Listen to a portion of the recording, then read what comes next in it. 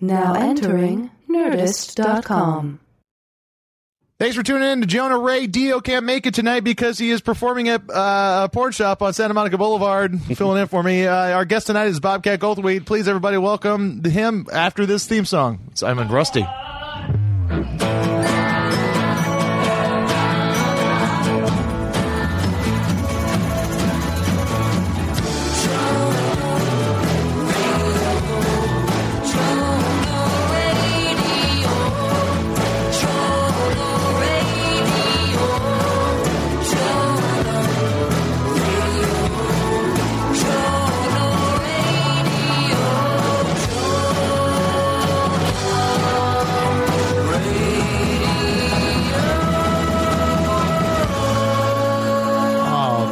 History for that theme song that I enjoy. Now, is that who did that? Yeah, the band was called Family History. And do you have I apologize for being a friend, but it'd be weird. I don't expect you to listen to this. I don't expect anybody to. But if I listen to your show and I was your friend, then it's just creepy. I think so. So do you have... This is Bobcat Goldthwait. Oh, hi, yeah. This is my real voice. Now, so did folks send in theme songs? Yeah. We've had a good handful. I think 2 of them have been playable, but for the most part, that was very good. But at the very beginning, I really thought it was the Shags, and then it tuned into something. It started off more like the Shags, and then didn't you think it sounded? Yeah, I think so. Shaggerific. Oh Jesus! I really didn't mean to go there. I wasn't. Yeah, baby. It was great. The first Austin Powers movie wasn't a blockbuster, and the cult of that movie and the all that stuff came out when it hit television and video. So it was a sleeper hit in the theaters, I believe. Yeah, but it wasn't like a blockbuster. No, it did okay. I remember it's 2 that was huge. Really? Because I hosted a little TV show called Bobcat's Big Ass Show. It was really terrible. I don't remember this. Yeah, it was on FX. It was Fox without the O. At that time, it was before they had good television shows on FX. And they had this game show that I hosted. It was terrible. But the funny thing was that I was kind of skinny, and I was wearing nutty outfits on, and I was wearing Mike Myers apparel from the first Austin Powers. Really? Often, yeah. Wow. That's crazy. You could just get it. I mean, it was really weird, and then it became a Halloween costume, and I'm like, I have that shit in my closet from the show. It was really weird. How often did you say, yeah, baby? Not that much. I made it my own. Also, the fact that I realized how we jumped into this conversation is because you said the band The Shags. Yeah. And then went into Shag. I think you didn't even say Shagadelic. I think it said Shaggerific. Shaggerific. I wasn't really going to go. You're the Austin Powers B team. Shaggerific, lady. Yeah. It's like when you want to actually buy that Halloween costume and it's not quite. It's not quite us. Yeah, it's kind of off-brand. Yeah, it's a national man of mystery. Yeah, Lubbock Powers.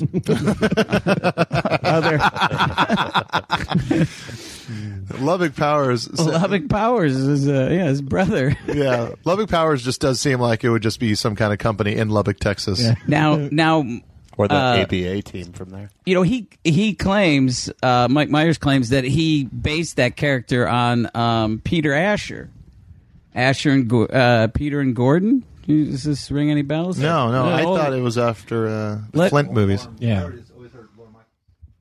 That was the villain was based after Lorne Michaels' voice, but the Peter and Gordon were they had a couple hits in the 60s, 70s. They showed up on the Dick Van Dyke Show, but Peter Asher and then Paul McCartney wrote some songs for them. Oh wow. But Peter went on to become a huge producer, produced a lot of albums like Linda Ronstadt's and James Taylor's and stuff. He's my friend, but if you look at pictures of Peter from that period, it is him. Really? Yeah. The goofy teeth and the bangs and the horn rimmed How did glasses. you know him?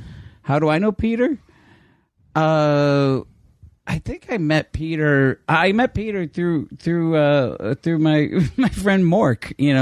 Through my relationship with Robin Williams. I guess that's how I know Peter. I can't wait for your book, Me and Mork. Mork and I. Mork and I, the Bobcat. You know what? I call him Mork, and I say it to his face. Never once did he call me Zed. He's never called me Zed. Taking the high road. No, he's never seen those movies. It's like me and Jonah in this podcast. It's fine. I don't expect anybody to listen to this. Like even sometimes Kumail, our friend Kumail, will say I was listening to the Nerdist, and I'd be like, why would you do that? Yeah, well, but the slant of this show is what? Like what's everybody's got an angle. What's your angle on? You talk about hot jams. You do talk about tunes? Yeah, kind of. Yeah. What do we do? We talk about the hottest tunes this side of the Mississippi. Oh, good. I'm glad you stopped that. Oh, he was supposed to do it again. But He's never been able to get how that fucking bit works. Oh, okay, sorry. I'll pick it up next time, I swear. Yeah. You know how the actual song goes, right? It does it a couple times? Nope, not yet. Nope. You gotta hit the riff. It's 3-1. 3-1? Yeah. I don't know what that is. I think it's like 1, 2, 3, 1. Okay. Yeah. Okay. I think it's I can't hear that music without really thinking like kids in diapers with sunglasses or Problem children. yeah, or like maybe a commercial. Yeah. But Bad to the Bone. It's always just a baby. What is the George or a dog thing, but there's a George Thorogood quote about that song, and I can't remember who he was talking to, and he said the problem is you think too much about how good the song's going to sound, and I always think about how good I'm going to look playing it. And I wish I could remember who the other person was that he said that. Wow. But that chop is it's a lot of songs, but yeah, it is Manish Boy or I'm a Man or whatever you want to call it. Man. Now, when I was growing up, I grew up with Tom Kenny, who is SpongeBob SquarePants. Name drop again. Do you call him SpongeBob when you say it? No, I don't. You just call him Mork as well? I call him Mork. I call him all Mork. That makes it easy. Yeah. No, so Tommy and I have known each other since we were 6, and when we went to Catholic school, and he was obsessed with Muddy Waters, and he wanted to know what mojo was, because I got my mojo working that song, and he actually went to the priest. Like, we made a fun thing of it. We were in the library. This is before the interwebs, trying to find mojo. No luck. Asked everybody we went. So we're teenagers, and we would sneak into bars and go see bands and stuff. So we saw Muddy Waters, and then after the show, it was like snowing. It's in Syracuse, New York, and Tommy's got an album of Muddy Waters, an old album, and his real name's McKinley. So Tom Kenny goes, Muddy McKinley? Yes, Muddy McKinley. Tom Kenny's son Mac is named after Muddy Waters. Oh, really? Yeah. So he goes, Mr. McKinley, will you sign this? And he signs it, and then he starts peeing against the wall. And Tom Kenny goes, "Wait, Tom Kenny?" Well, no, Muddy Waters. First he goes, Mr. McKinley goes, "Well, I have not heard that name in a long time." And he says, what's a mojo? And he says, "Oh, I don't rightly know." That's it. Yeah. And Tom Kenny goes, "Is that your mojo?" He points to Muddy's lob because he was peeing. And he says, "Young man, I got my mojo working." So it was really, it was perfect. It was, and then we took a picture next to the pee. And we all laughed. And it was really strange, but I see an Austin Powers theme going. There's a second. Back to Mojo. Yeah, Back to Austin exactly. Powers. Our guest is going to be Bobcat Goldthwait, hanging out with us all night. We're going to break for a song, and then we'll come back and talk about stuff some more. Here is a song called "Constant Headache" off the new Joyce Manor album.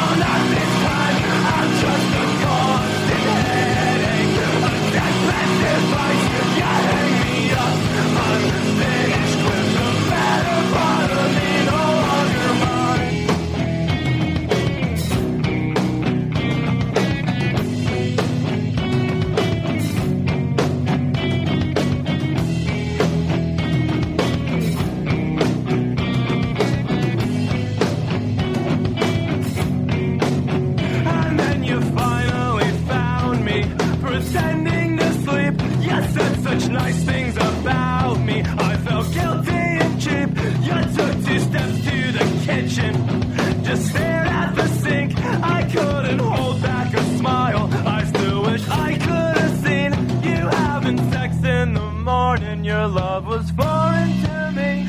It made me think maybe humans not such a bad thing to be. But I just lay there and protest, entirely fucked. It's such a stubborn reminder, one perfect night's not enough. It's just a constant headache, a two-sided line.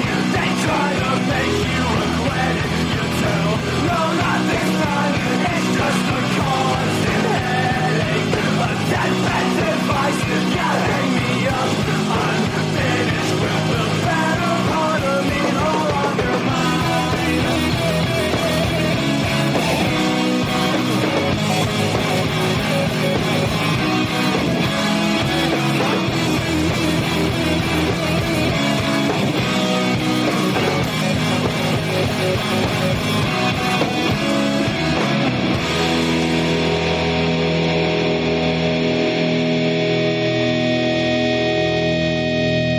I picked up the coffee instead of the microphone.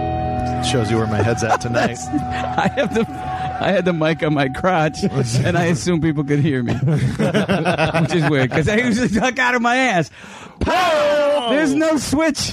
There's no on or You off. gotta turn that up, Neil. Yeah, I did. That was extremely quiet. Why are you turning it down at all? I Did had he to fade have? out the applause for the song. Did he have? There you go. Yes. And beware the Oh, that sounds like we're at the meltdown. fuck. You know what I forgot to do? no. I forgot to do. It's been a few weeks off. I got to introduce everybody. What are you doing? I was trying to make the crickets stop. Just say it. You press stop. No, apparently not. Really? Just press it again. Okay. Yeah, that's how you make stuff stop. You can just press it again, I think, or just fade. Anyway, our producer here for the Jonah Radio program is Cash Arzel. Cash, raise your glass. That's a can. That's a glass. Great. Neil Mahoney on the Neil Mahonies. Neil Mahoney. Hey, sorry about the other show, everybody. Neil's not feeling too good about the last episode of Mahona Radio. The last episode. The last episode. Apparently, they got into a long conversation about B vitamins. Yeah. Wow. Wow. Well, we'd like to You're welcome really back turning my the show. listeners. Yeah, I know. That shit's like Matt Myra's Phoebe kind of show. Like we had a 15-minute conversation about folding shirts. That's not for this. Well, I was listening to the Crickets, and you know that they were in. Buddy Holly was recording. You're fucking one.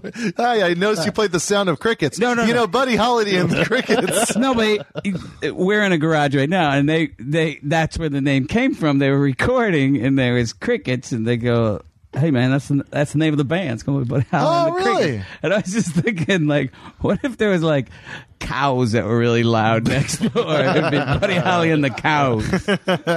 And he'd still be alive. He'd still be alive, yeah. Because Nobody they wants wouldn't have to been see Buddy successful. Holly and the cows. Yeah. Also, my brother Adam's State here. Fair. Adam, say hello. Sorry, Adam. Hello.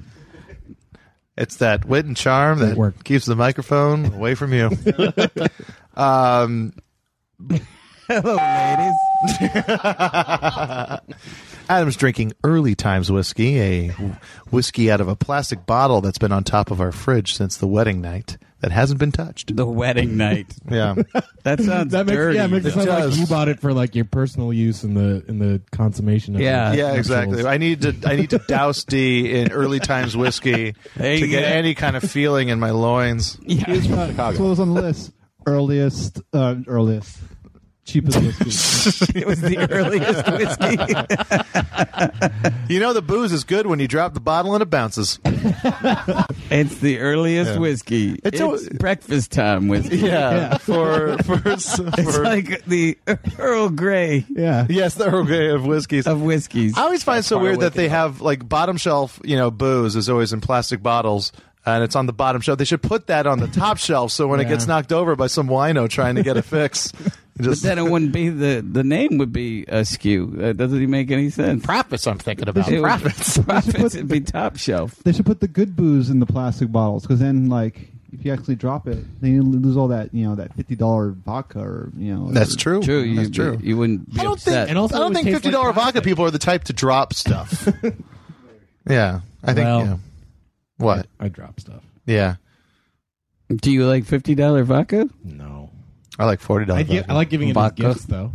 What? I like giving it as gifts, though. You sure do. Oh yeah, that's right. I have a huge novelty-sized bottle of vodka in my freezer. Is it a skull? No, that's I've good. tried that. No, it is not good. Dan Aykroyd doesn't put his name on a product that's not Yeah, good. he doesn't. Yeah, he's Blues never done a Brothers show called 2000. Soul Man. Do you guys remember Soul Man? No, what was Soul Man? Soul Man was his sitcom. I think it was on Oh, was he ABC. like a Wow. priest? He was he wasn't a priest. He like a was a deacon or minister. something. Yeah. Rode a motorcycle, single dad, raising a couple of girls. What is he going to get into? What movie? Oh, Soul Yeah. Man with Robert Sean Leonard, where he takes all the black pills. No. It's another guy. It's not Robert Sean Leonard. It's a guy. It's C. Tony Thomas Boy. Howell. It's Yeah. C. Thomas Howell. Yeah. It's another three-name actor from the same era. It's John Wayne Gacy. John Wayne Gacy. John Wayne Gacy turns black and escapes the police. Yeah. They're knocking on his door. He's just shoving the pills down his throat. They open up the Work, door. damn like, it, work. Have you seen a chubby white guy right here? Just this chubby black guy right here. Making these paintings of clowns. I hate clowns. Yeah. That's why I have all these paintings I'm trying to I was learn. destroying all these Can paintings. we ask you one question? What's a mojo? Well, I don't really know. Everything seems fine in here. Mr. Gacy? Well, no one's called me that for years. Nobody's called me that. It's been muddy. What was his clown name? Fuck. Yeah. It's even scarier. It's got a O, Yeah. an O sound. Clown Viz? Oh, clowny. No, it's, Old My friend clown. Roger has one of his drawings in his bathroom. You know, Matt Dwyer on his podcast had I was just telling you about this last night. Was That guy Shane Bugbee, yeah, Shane Bugbee, and he just was He's a collector. I always feel uncomfortable with that. guys that get into that weird stuff. Yeah, I mean, I guess not anymore. There was a time where I think I felt uncomfortable about it. You know, I know Rollins that did that kind of stuff. Rollins was like getting all those old tapes from Manson, like all his old albums, and like putting them out and stuff. Wow. Like that. Well, you know, That's just good business, though. but you know, Richard Speck painted also, I believe, and I Well, remember I'm not sure if I know Richard Speck. Richard Speck killed a bunch of nurses, and Wait, was he one of the guys from Santa Cruz? no. He was Richard Speck killed a bunch of nurses in Chicago, but. Oh yeah. But I remember Michael O'Donoghue going, you know, Van Gogh lobbed off an ear. Look how well he did. This guy, maybe he can paint. You know, I think the Zodiac killer is Banksy. So That's how- Very how can you tell? You don't know. Outlines. It's true. You don't know. Yeah. We were talking. We gotta get back to music. I guess. How are we gonna do that? We were talking. Hey, serial Bobcat, you've killers. opened up for Nirvana. That was really smooth. I was going actually Talking Heads. We were gonna go serial killer. Oh, you were actually going to try and make the jump. Yeah. Okay. I'm about segues. But yeah, I did perform for. I opened up for Nirvana. I don't know how many cities it is. I always think it's like 15 or 16. I can't remember. I don't really know, but I'm sure it makes a huge difference. yeah, I know. I'm sure there's some Nirvana lunatic out there that will correct me, anyways. But I always. I know it's hard for people to wrap their brain around, but Kurt was a fan of my stand-up, so he wanted to meet me. I know, and that the joke I say is like finding out that Jimi Hendrix loved Buddy Hackett. Thank you. There you go. Now you're on it.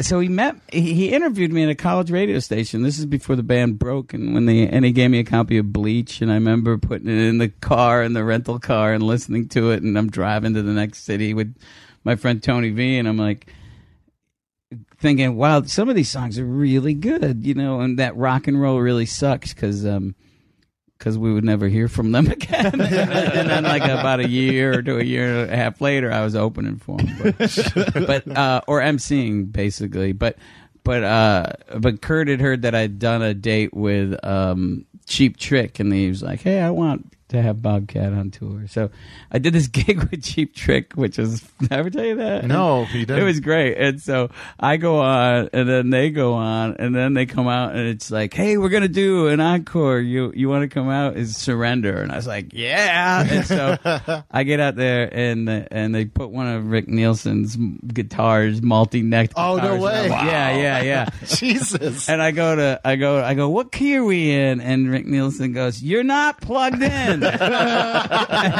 I go, yeah. And I start doing these Townsend leaps across the stage. I duck walked. I really did. I duck walked, and I've never done that since or before. And I couldn't. My body really couldn't even. Oh, I hurt so bad the next day. But it was great, and they were really impressed that I knew all the words, because Surrender is an amazing jam. It's a great song. In fact, that originally was the song I was going to use at the end of God Bless America. I just thought that was kind of funny, them singing "We're all right, we're all right," Yeah. Well, everyone's getting shot. Yeah, it's the whole fucking we shoot everybody. But Alice Cooper just became a much larger part of the movie, so I thought his song made more sense. As he always does. Although Key his and song is more melancholy. I don't, maybe I should have picked a happier Alice Cooper song. Are there? Be My Frankenstein? That's what they used in Wayne's World. School's Out. It's a happy song. School's Out. School's that's Out's happening. in there though, but maybe Only Women Bleed. What's up? Only Women Bleeds is name checked in the movie. I think. It's funny. I really resisted. During when there's a fantasy where the spree killer couple, the guy has a dream that they're JFK's assassination. By the way, out of all the things that people got mad at that movie for, no one had a problem with us poking fun at that wacky Kennedy assassination. But I really resisted the temptation of playing, Elected by Alice Cooper during that, and I played Holo Hooray instead. Wow. It's a good movie. Also, your new movie, Willow Creek. Yeah, that's there's Tom Yamarone. It's a Bigfoot movie.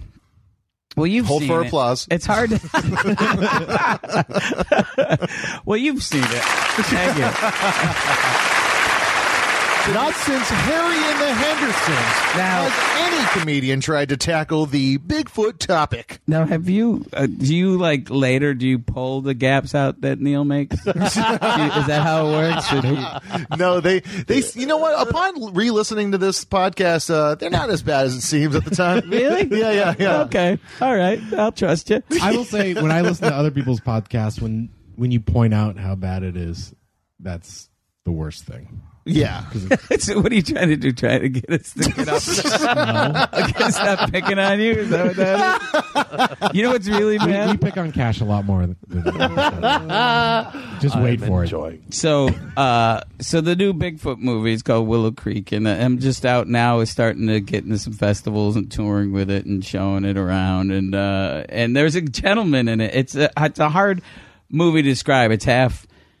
It's some of it's real, and even though it is a suspense movie, we really didn't go out of our way when there's actors playing a couple. It's Blair Squatch Project. It is a found footage movie, but at the same time, a lot of the people up in this town are playing themselves, just talking about Bigfoot, and it doesn't really sound scary. Help me, Jonah. Is it scary? I find the movie, it starts off very funny. I think it's it's just it's a really cool thing you did too, where it's a found footage movie, but clearly it's the thing we were talking about, where it's always weird when you see a found footage movie and it's edited. Yeah, it's like who's this creep that finds it and says, "Hey, I'm sorry your daughter got raped to death, but I really think there's a movie in this." So the It's running long now. If you let me at it. I can get it to 90 minutes. We can sell it overseas. Too much blah blah blah. Let's get to the stabbing. Yeah. So So my movie is like there's no cuts in it that aren't justified. Like they turn it on, they turn it off. Yeah. Really? Yeah. And it's neat because it's much what I really liked about Linklater's last movie, Bernie, with I think it was like Lily Tomlin and Jack Black. Yeah. And it's really interesting because it's this real thing that happened in this town.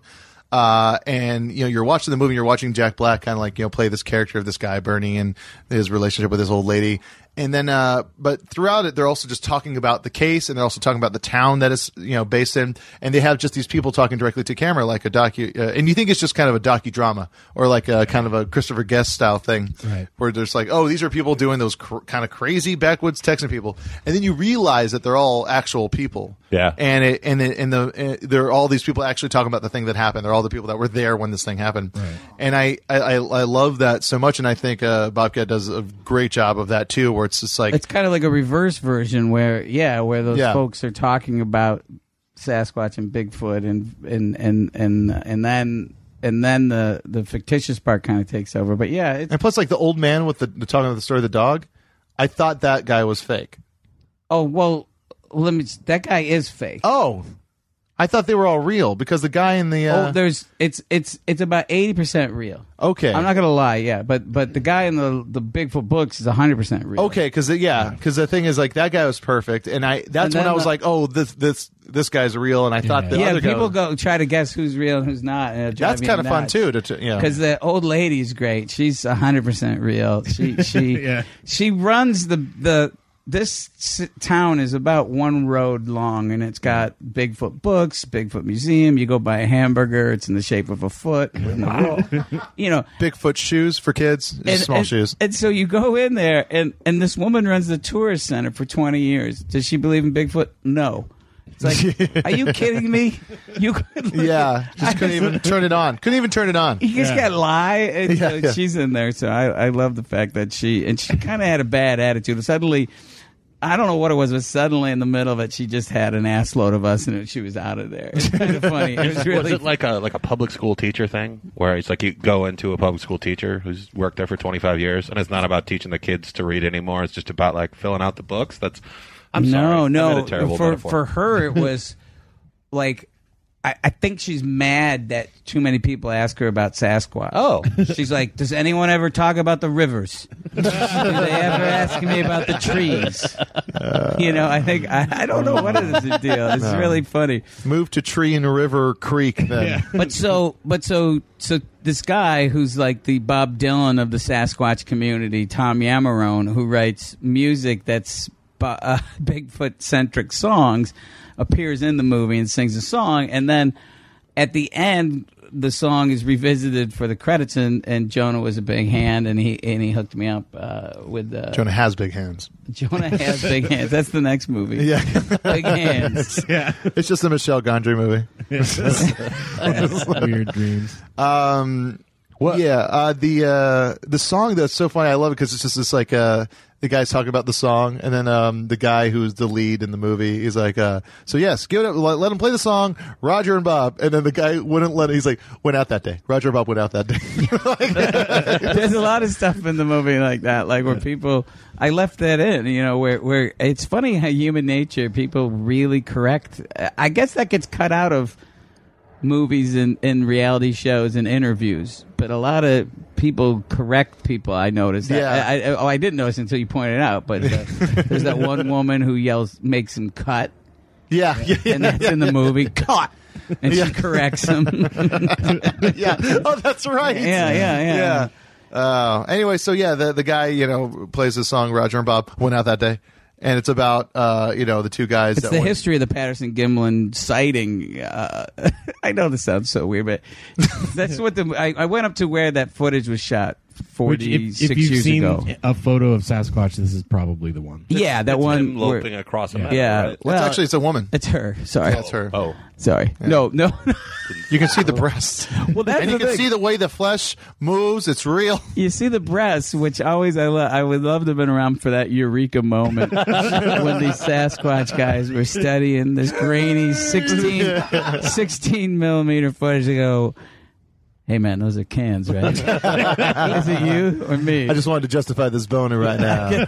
So No, it's the whole sitcom thing. It's two 40-year-old guys who've never seen breasts before, and like somebody's nephew walks in and is like, "Hey, tits!" Oh, that's what they look like. yes. What sitcom? This is a sitcom. I'd like to think that it was like maybe now someone had like some sort of app that could remove hair, and then they saw the cans, like Yeah. this big pink Bigfoot.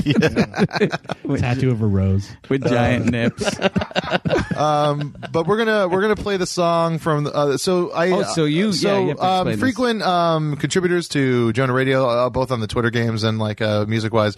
Roswell Kid, great band, and when Bob was trying to find, originally it was going to be Grohl, right? Dave Grohl. And so what the fuck? Pot, you should know.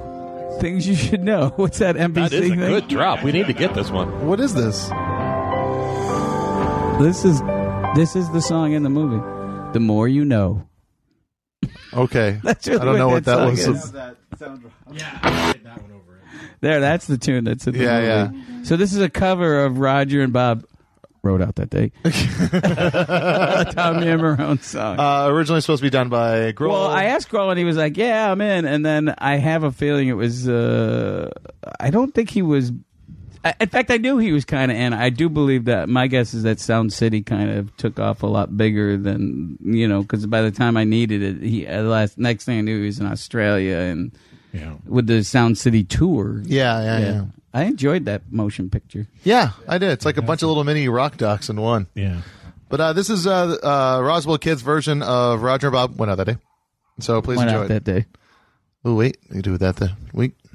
Neil.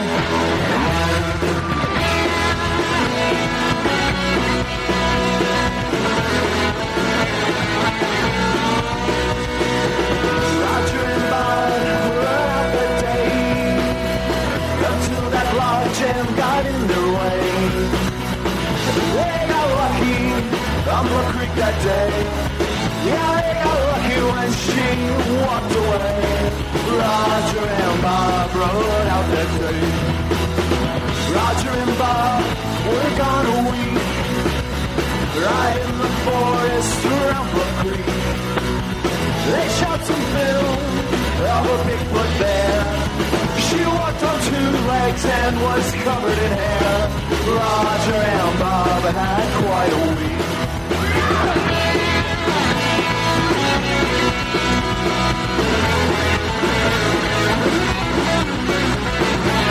I got a call on the telephone. Roger and Bob, they stopped by his home. They told him about their good luck. And Roger said, I filmed that son of a buck. I got a call on the telephone. John and Renee, they came down to see just what those cowboys filmed at Brook Creek. Well, they made maps of the site complete. Made Jim McLaren walk in at his feet. Yeah, John and Renee, they came down to see. And Bob Tivness, he came out to cast those tracks left by Patty first and last. 'Cause they showed movements of a flexible foot. They all were perfect, but they were worth a look. Bob Tivness came out to cast.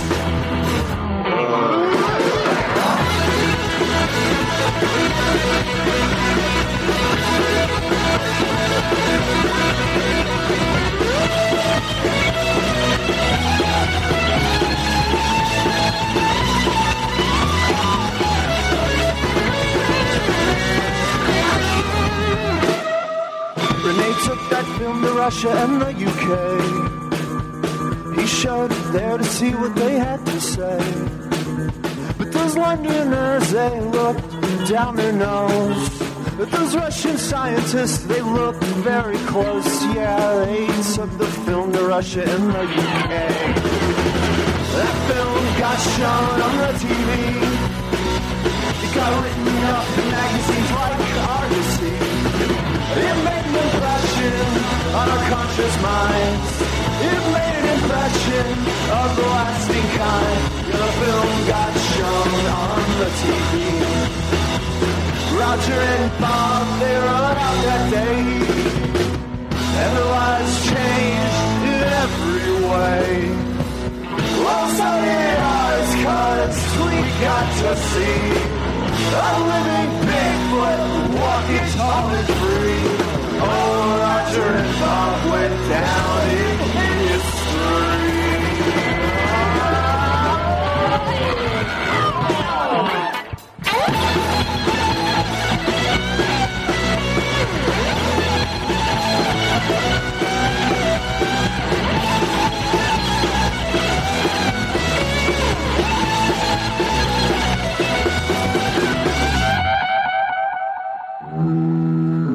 Whoa, hot.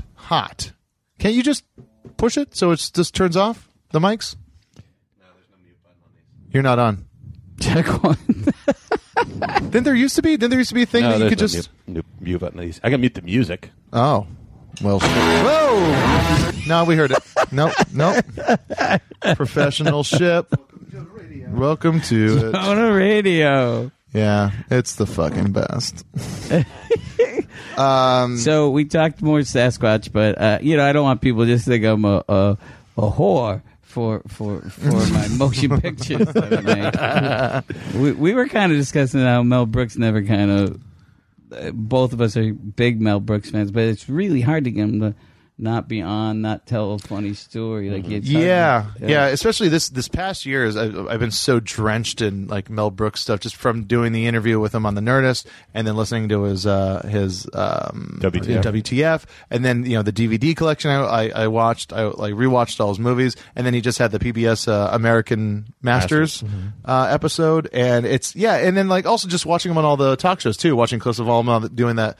Promoting the DVD, and it's all just it's all the same kind of. He just has his stuff that he belts out. He's got his panel and his jokes, but I don't know. I mean, I don't know if he's afraid to, or it's that old school show business. I got to give the people what they want. Yeah, it must be because he was what we were saying is he was an old Tumblr. Yeah, and he's just this guy that was just always paid to just be on. Yeah, no matter what. But and then we were discussing like his movie 12 Chairs. That.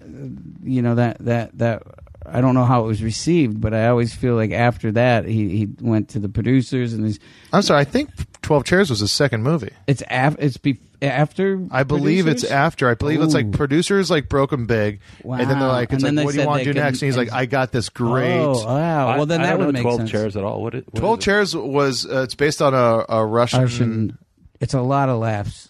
It's pretty. It's a pretty like humdrum kind of like. It's his actual found footage movie. Really? Yeah, it's based on Dee's love of finding strange chairs and bringing them into this garage. It's a found footage. She loves her 12 Chairs. So yeah, you asked me about the Nirvanas. I toured in the Nirvanas. I remember. I've told this story a bunch, and I'm not proud of that story. Maybe I'll tell some other stories. Oh, come on, Mel. Give us the old... No. That story's the one when You come in from the ceiling? No, I haven't told that one that much, but I was nude. I came in from the roof of the Oakland Coliseum on New Year's during a Nirvana show. And that was that Nirvana, you, and Butthole Surfers? That's probably the thing, yeah. And then I had the In Utero wings on, and I still wore a hat. I love that. I had no problem with people seeing my lob and my love handles, but I was like, not my balding pate. Oh no! But I remember Gibby Hayes, from the Butthole Surfers, and he and I got along really well, and he kind of reminded me of my older brother who was a biker, and we would talk a lot, and he was fun, and he's kind of an extroverted guy.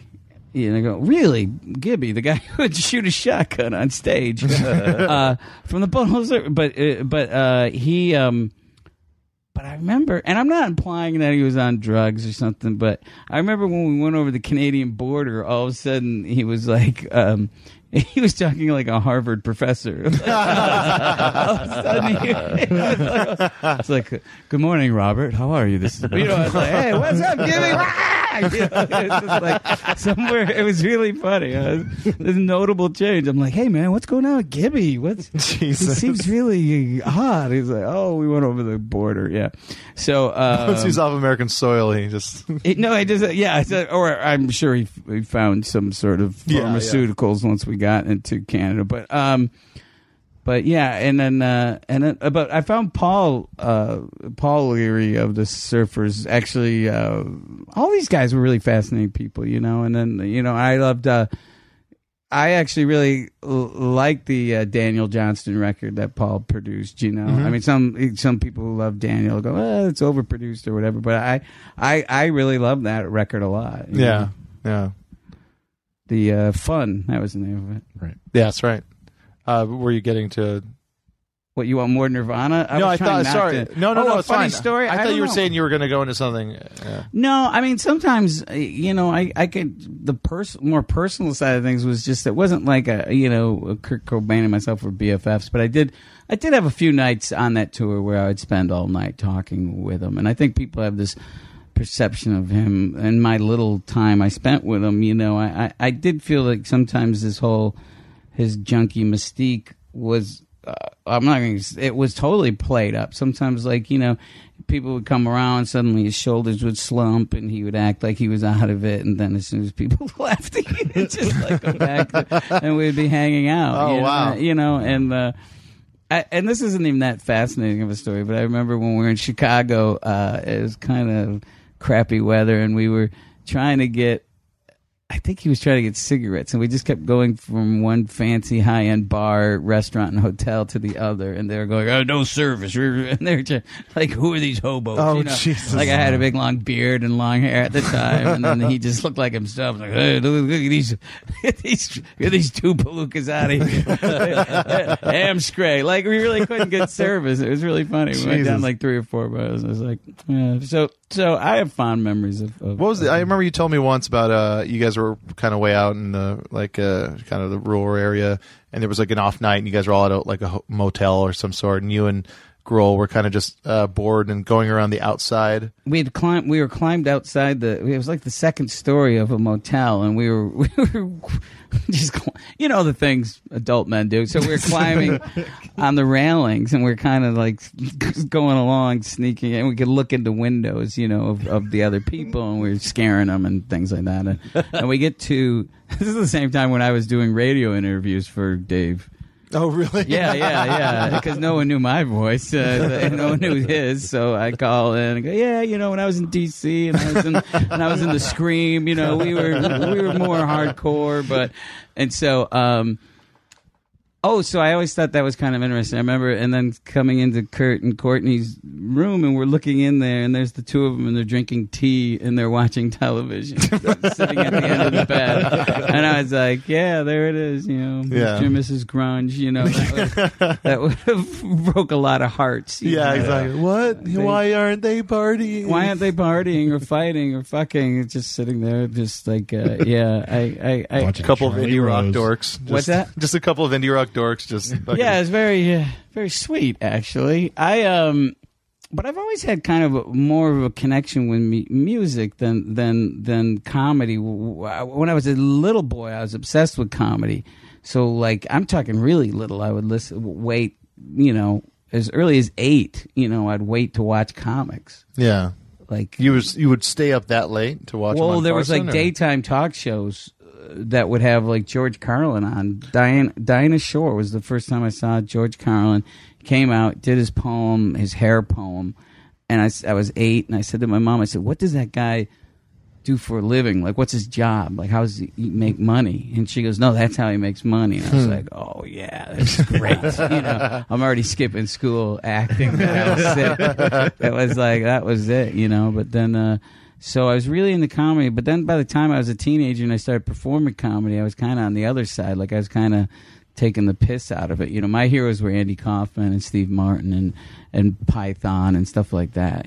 So I wasn't too concerned with letting people know me, and I also just thought it was funny to fuck with people. Go on stage, act real menacing or weird. Is that how the character of Bobcat came about? Yeah, you know what's interesting? The character, Tom Kenny reminded me this the other day, it was a sketch we did, and I was this guy who had seen Bigfoot, and I was terrified. Jesus. Wow. And I come in, and I go, and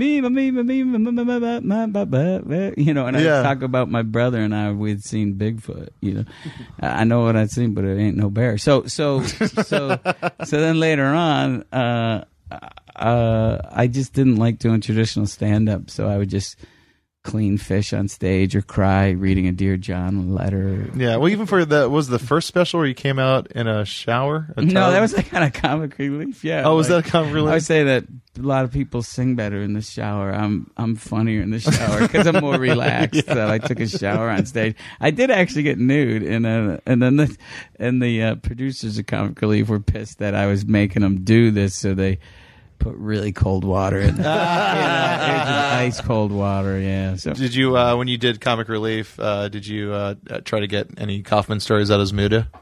no, I kind of got to know Zmuda, and he would told me a ton of Kaufman stories.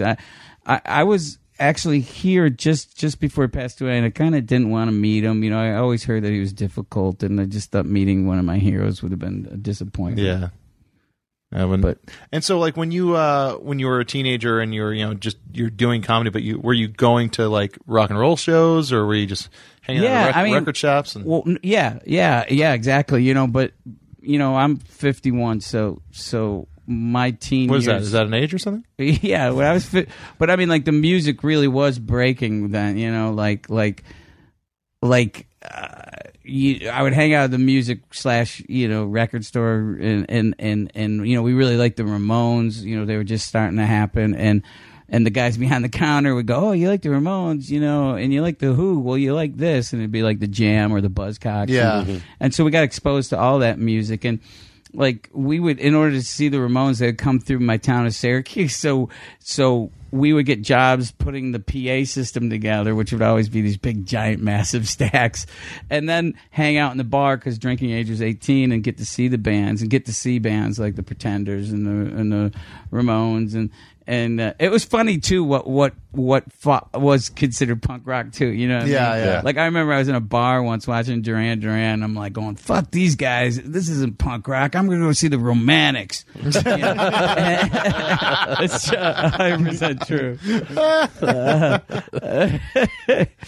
But so yeah, I did see a lot of crazy shows. You know, I got to see the Ramones, a bunch of the original Ramones, and it was really funny recently. Like, I was getting some attitude from some snotty kids who were like, wearing mohawks, and I'm like, really? Yeah.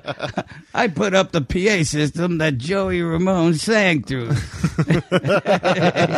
You dirty little prick. Yeah, and they say the Ramones were on a major label. They're sellouts. Yeah, well, but yeah, so I was in a band called the Dead Duck Band when I was a teenager, and then I got kicked out of that. And that was I played bass like really, like maybe only a couple shows, but for a band called The Trend, which I found out recently that people actually look up that single. They had a couple singles that are go for a lot. Really? Yeah, and but those kids were just my friends, and Tom Kenny and I would goof around and stuff. So kicked out of punk bands, performed stand up in between them. That's how it started. Really? Yeah. So you weren't allowed to be in any bands. No one would let you in a band. So you just decided to still be at the shows because you're all friends with everybody. Well, I was also terrible. I have no pitch. I'm really a bad singer. So yeah. So that's kind of how it started. And then yeah, like I really like the music more than comedy. So I think that was the weird thing. And then I've just had this weird relationship all through the years with musicians. And did musicians find you? I mean, like you said, like Kurt was a fan of yours, and so he sought you out. Kurt was a fan of my stand-up, yeah. And then yeah, I had the same kind of weird thing. My brother, this is back when we had phone machines, and he's like, some asshole who said he was David Bowie called you. You got to change the number, and it's David Bowie. He's like, it's just David Bowie. What? He's leaving this crazy message because he just watched some stand-up of mine. And then he may have been inebriated. I don't know. But then the next day I received this really straight phone call from him and said, "Hello, it's David Bowie," Wow. I want to apologize. And so he hooked me up with tickets to see the Glass Spider tour. So Tom Kenny and I go, and he's like, "Well, what did you think?" David Bowie says to Tom Kenny and I, and I go, "Well, Tom said it was a lot like Pippin, but I felt it was more like Guys and Dolls." and he goes, "What?" And I go, "Tom thought it was like Pippin, and I thought it was like Guys and Dolls," and he just kind of fell out, I'm sure his head, there was like, he's trying to remember what the sense he was going through. Like, yeah. What is this? Someone's making fun of me to my face. You know what I mean? Like, I'm sure he's trying to remember. He had to go way back. Yeah, to go back really when he was far. back when he was Davy Jones. Yeah, exactly. Even, So, and I haven't seen David in a long time, but I actually did. Actually, we're pretty good friends for a while. We even talked about doing like a. This is an exclusive. For a while, we were really close to like doing kind of like a Martin and Lewis thing. We almost What? we really talked. Yeah, we talked really seriously about that. Oh my god, that'd be amazing. I mean, really close. Like he was the one. He said, "Okay, I'll book it," and then I think I pussied out. Are you fucking lying? Well, because he wanted to do You're it. lying. Like, no, and he wanted to do it. Here's the thing. I said, "Here's what made me pussy out." Like I'm thinking. We need to do this like at the Ice House. Like we gotta do this in front of 150, 200 people. And he goes, yeah, we'll do it small, we'll do, and like, so he wanted to do like the Wiltern, like, he wanted to do theaters. And That's was like, small to him. Of course it was. This is when he was playing baseball stadiums. Whenabouts was this? This one was when he did Sound and Vision, Was that 80? and also the Tin Machine and around that too. Okay. But I remember too that was really funny because I'd made fun of. You are getting exclusives. I'd made a joke about 1 in a Million off of Guns N' Roses albums because it said.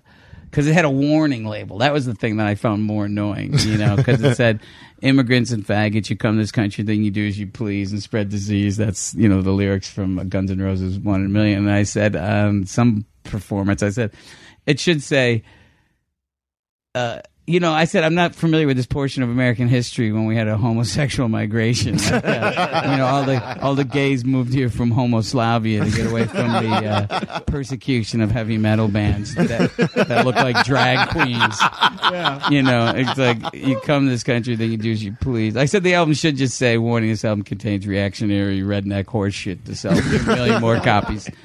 And so Axl Rose and Rolling Stone said, who's Mr. Bobcat Goldthwait? Fuck him, Oh, God. And then I said, these stories are so dated that I said on Arsenio Hall, I said, although I do find him quite attractive, seeing that IV drug users are in a high-risk group, I think I'll pass on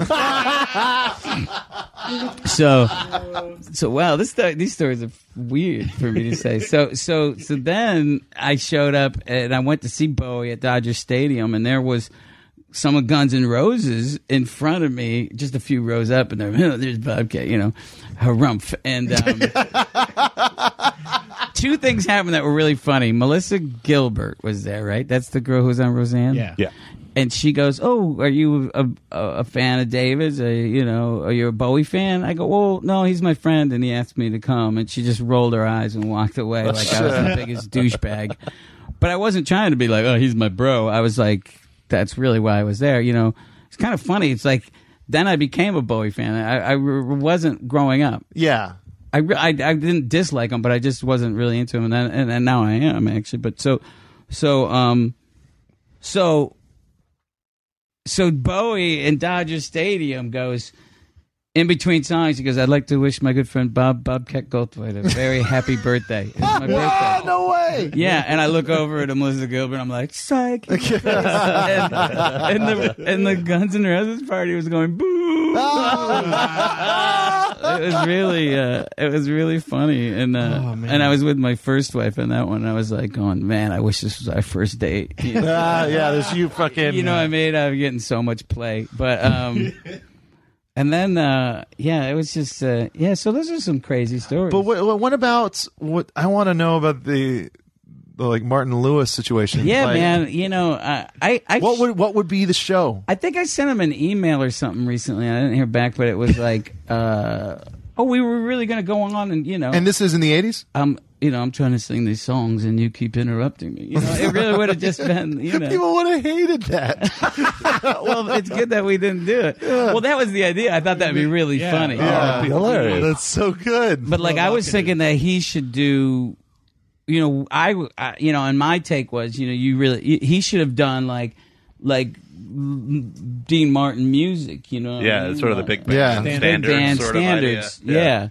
But he was even goofing around, humming songs, that would have been his take on standards, and I went to Showtime and they said, yeah, we're in. And we of course. And then I'm the fucking the fuck is wrong with you? But that's me. I mean, that really is me. It's like so many times I got close to doing these things that would have been nuts, and I just kind of would implode because the fear of delivering. You know, you sit there as an outsider and you criticize everything, and then you end up in police academy instead of actually trying. Yeah. Serious. I mean, that's You know what there's actually a term for that, and it's called the Jonah complex. I swear to God, Is it it's a really? thing called the Jonah complex. It's like being close to succeeding and then just like bailing out because Yeah. like the idea of it working out, like just freaks you out. But it wasn't the fear of success, because I had that in American terms, you know, I mean, notoriety and money. But it was the fear of not hitting it out of the park, the fear of being judged, you know. Yeah. So so it's funny that later on in life I was okay with just making, now I just make my movies, and I don't know what I would do if I did make a movie that people saw. I mean, I don't mean people. I mean, my friends and people who I admire seem to like my weird movies. Yeah. But I just did a whole weekend of nearly sold out shows. Some of them were sold out. It was packed all week in Virginia Beach. On stage, I said, as I'm winding up, I go, well, I make movies, and if you want to look them up, they're on, Netflix and things like that. And one guy went, woo! I'm not kidding. I learned not to bring up the movies. Just the one. I didn't have anybody with a DVD to sign or nothing. I mean, they had not heard of the movies I make, which doesn't bother me. And I do wonder, like, what if one hit? Like, what would I be freaked out by that? Now it's funny that you say that, just because I know sometimes on your Instagram feed, there'll be a random person that kind of like, and I know, like, I was talking to Dana Gould about it too on Twitter. It's like where someone will shout out the, whatever asshole, when was the last time you were relevant? And then like it comes into this idea of like what you were saying, where success in American terms, Right. which is notoriety and money. Yeah. And it's I think about that stuff a lot, where it's like, how do you define success? And I think a lot of, like, when I think about music, I think about my place in comedy. I'm not really but if I was a band, like if I was like a punk band that I listen to, I'd be like, they're pretty good size. Yeah. And you think about I've brought it up a ton of times before, but Ian MacKaye from Minor Threat and Discord Records and Fugazi and stuff like that. It's like, this guy's like changed my life, and changed a lot Right. of people's lives. But like mostly everybody doesn't know who they are. Does that mean that they're not successful? So just to do what you want to do and shoo away the preconceived notion that it's about notoriety and money. Sure. I mean, I think it's funny. Who was it recently? Somebody I was talking to, like, I was probably at one of the film festivals, and there was someone who was really giving me an attitude. And in order for him to give him an attitude, he had to see me in Police Academy or something. You know what I mean? Yeah. Like he had a, it's like, dude, I didn't watch him. Yeah. You know what I'm saying? Like, not that I'm justifying my thing, but whatever his weird attitude was, it's weird sometimes. And then the other thing in the Arty Farty Film Festival world, like, if you have a sense of whimsy or if there's laughs in your movie, it suddenly is not taken as serious as a movie without that are void of laughs. Yeah. It's weird.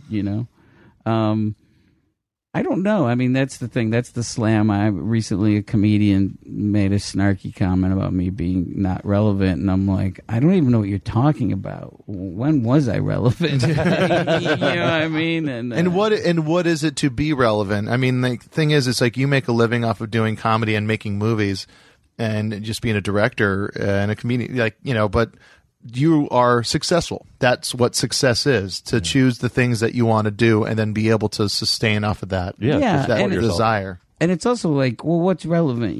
Being on Last Comic Standing 8 or having a movie that you wrote and directed at Sundance, Yeah. That's aimed at the guy who actually was on Last Comic Standing that said I wasn't relevant. Really? Yeah. He also called me a cunt. This was the... This is the guy who does an impression of me in his act. And, what's his name again?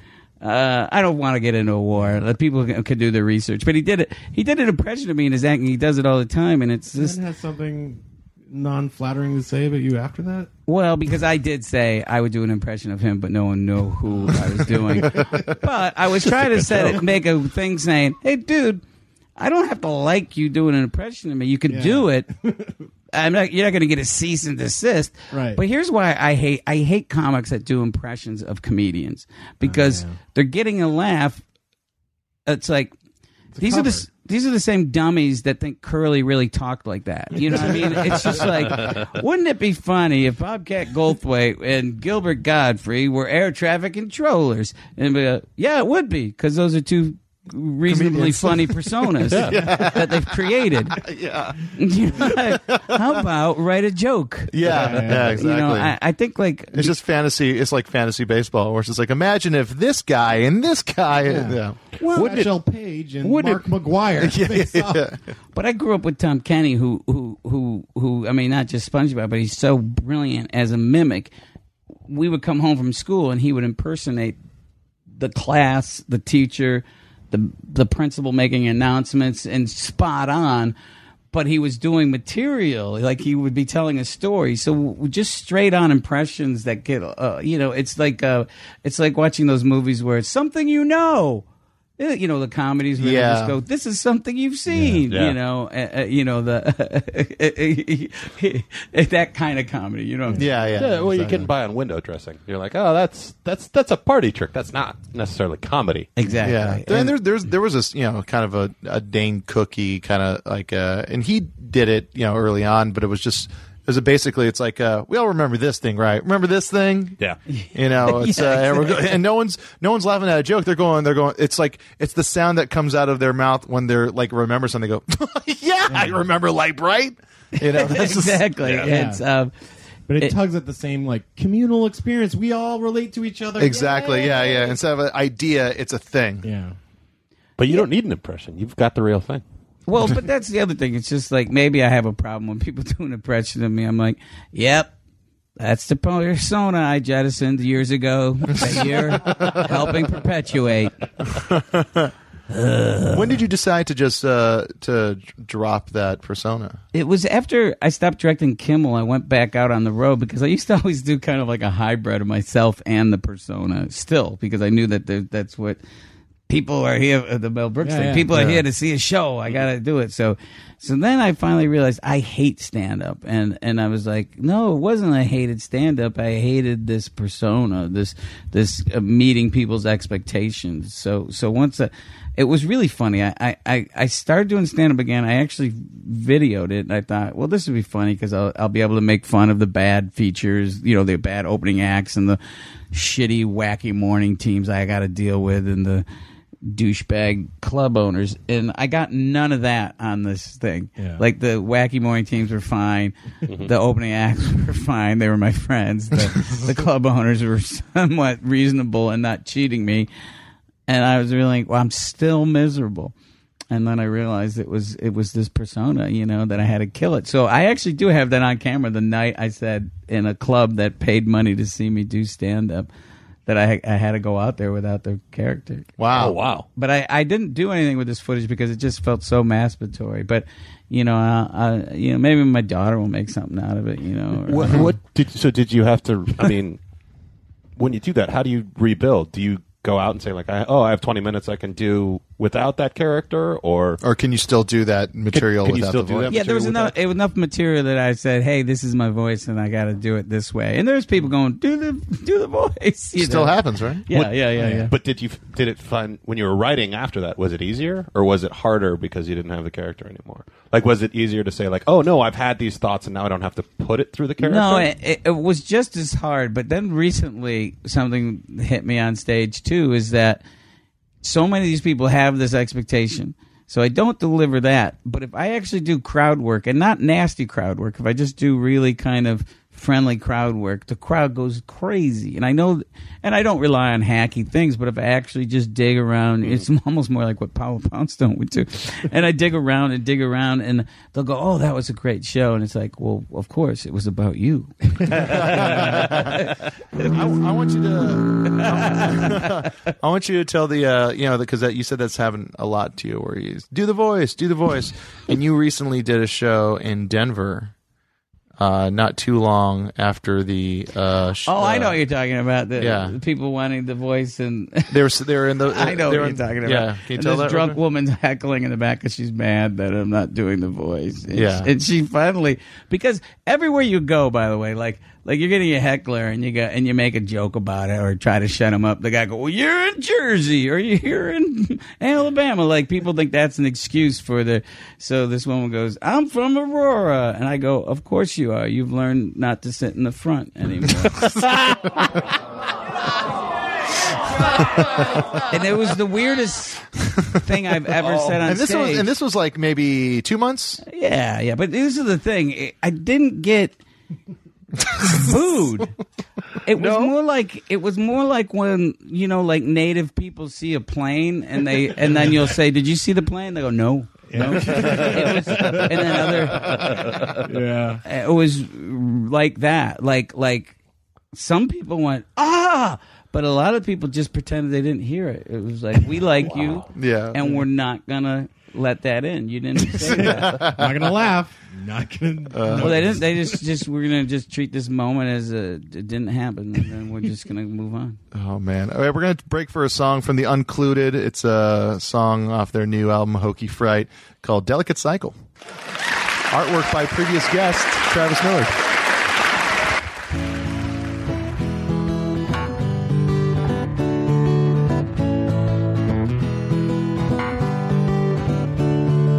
I could take my finger off, old dog, old trick, new twist. Like, actually take the finger off, wrap it in a blanket as he would a severed horse head. Mail it to a friend you want a pinky swear more with. And should they need a forearm or something they could practice drawing skulls on, cut it from the shoulder while the sore's warm. The full appendage really make a world of difference. Included 2 or 30 teeth that chew out all your critics. 32 would have been perfect, 2 were casualties of its hits. I always wanted radder things for Christmas. The rest were cool. I'm shipping out a torso with the AM. You should learn to hit the organs every time at 40 paces. It's important. I can't explain why now. By the way, legs in a crate, delivery by today. If a uniformed man knocks on his document, you shouldn't have to walk out to the mailbox for the other shit. My mom was a lunch lady when I was in elementary school. She was outside during recess. She had a whistle and I thought that was cool. She was really nice to all the kids who didn't have a lot of friends. She would give them hugs and tell them jokes, or she'd play catch with them. And my dad worked at the laundromat, which was really cool to me. I'd get to open up the washing machines and clean them out and collect the money, and I'd open the soap dispenser and put new little boxes of soap inside. I knew how it worked and I was good at it, and helping out filled me with a sense of pride. I would meet all kinds of people there and I would look them in the eye and I'd say, "Hi, excuse me, but do you mind if I shine the glass while your clothes dry?" Yeah, my whole life is a delicate cycle, delicate cycle. My whole life is a delicate cycle. My whole life is a delicate cycle, delicate cycle. My whole life is a delicate cycle. Inside a jar with a lid, a giant arm with a head. They said it used to walk upright in like New York after 10. One day it woke up out of order, nothing more to extend. Delicate cycle and the alpha of its orbiting zen. When interpersonal skill is already poured its best, a conversation can be riddled with exorbitant debt. And you don't know it, but I know I owe you more than I've kept. So if you find a biohazard by your door on the step, maybe it couldn't find its faculties, but swore it would help. Want it to be a larger part than its abnormalcies let. Hang on up overnighting eyes with a headlight, deer stare. One up, Vin Van, UPS and ear pair. Wear 'em if you need a new perspective on a weird year. And one day when I'm better, we can square away a fair share. The last frame silhouetted by the sun was an airmail stamp on a still warm tongue. I was 26 years old the first time I lived in a house with a washer and dryer in it, and that's the year I bottomed out. Maybe what was missing was the sense of community that comes from hauling your big old load out in public and airing your dirty laundry in the company of other people who also don't have the amenities at their convenience in a home that's so set up that they never have to leave. I miss the smell the dust, the coins, the trust, the squeaky carts, the vibrations, the bucket full of bleach, the dryer sheets, the old payphone, the giant sink. I'd watch my daddy mop the floor, and my heart started with a quarter. I'd watch my daddy mop the floor, and my heart started with a quarter. My whole life is a delicate cycle, delicate cycle. My whole life is a delicate cycle. My whole life is a delicate cycle, delicate cycle. My whole life is a delicate cycle. My whole life is a delicate cycle, delicate cycle. My whole life is a delicate cycle. My whole life is a delicate cycle, delicate cycle. My whole life is a delicate cycle.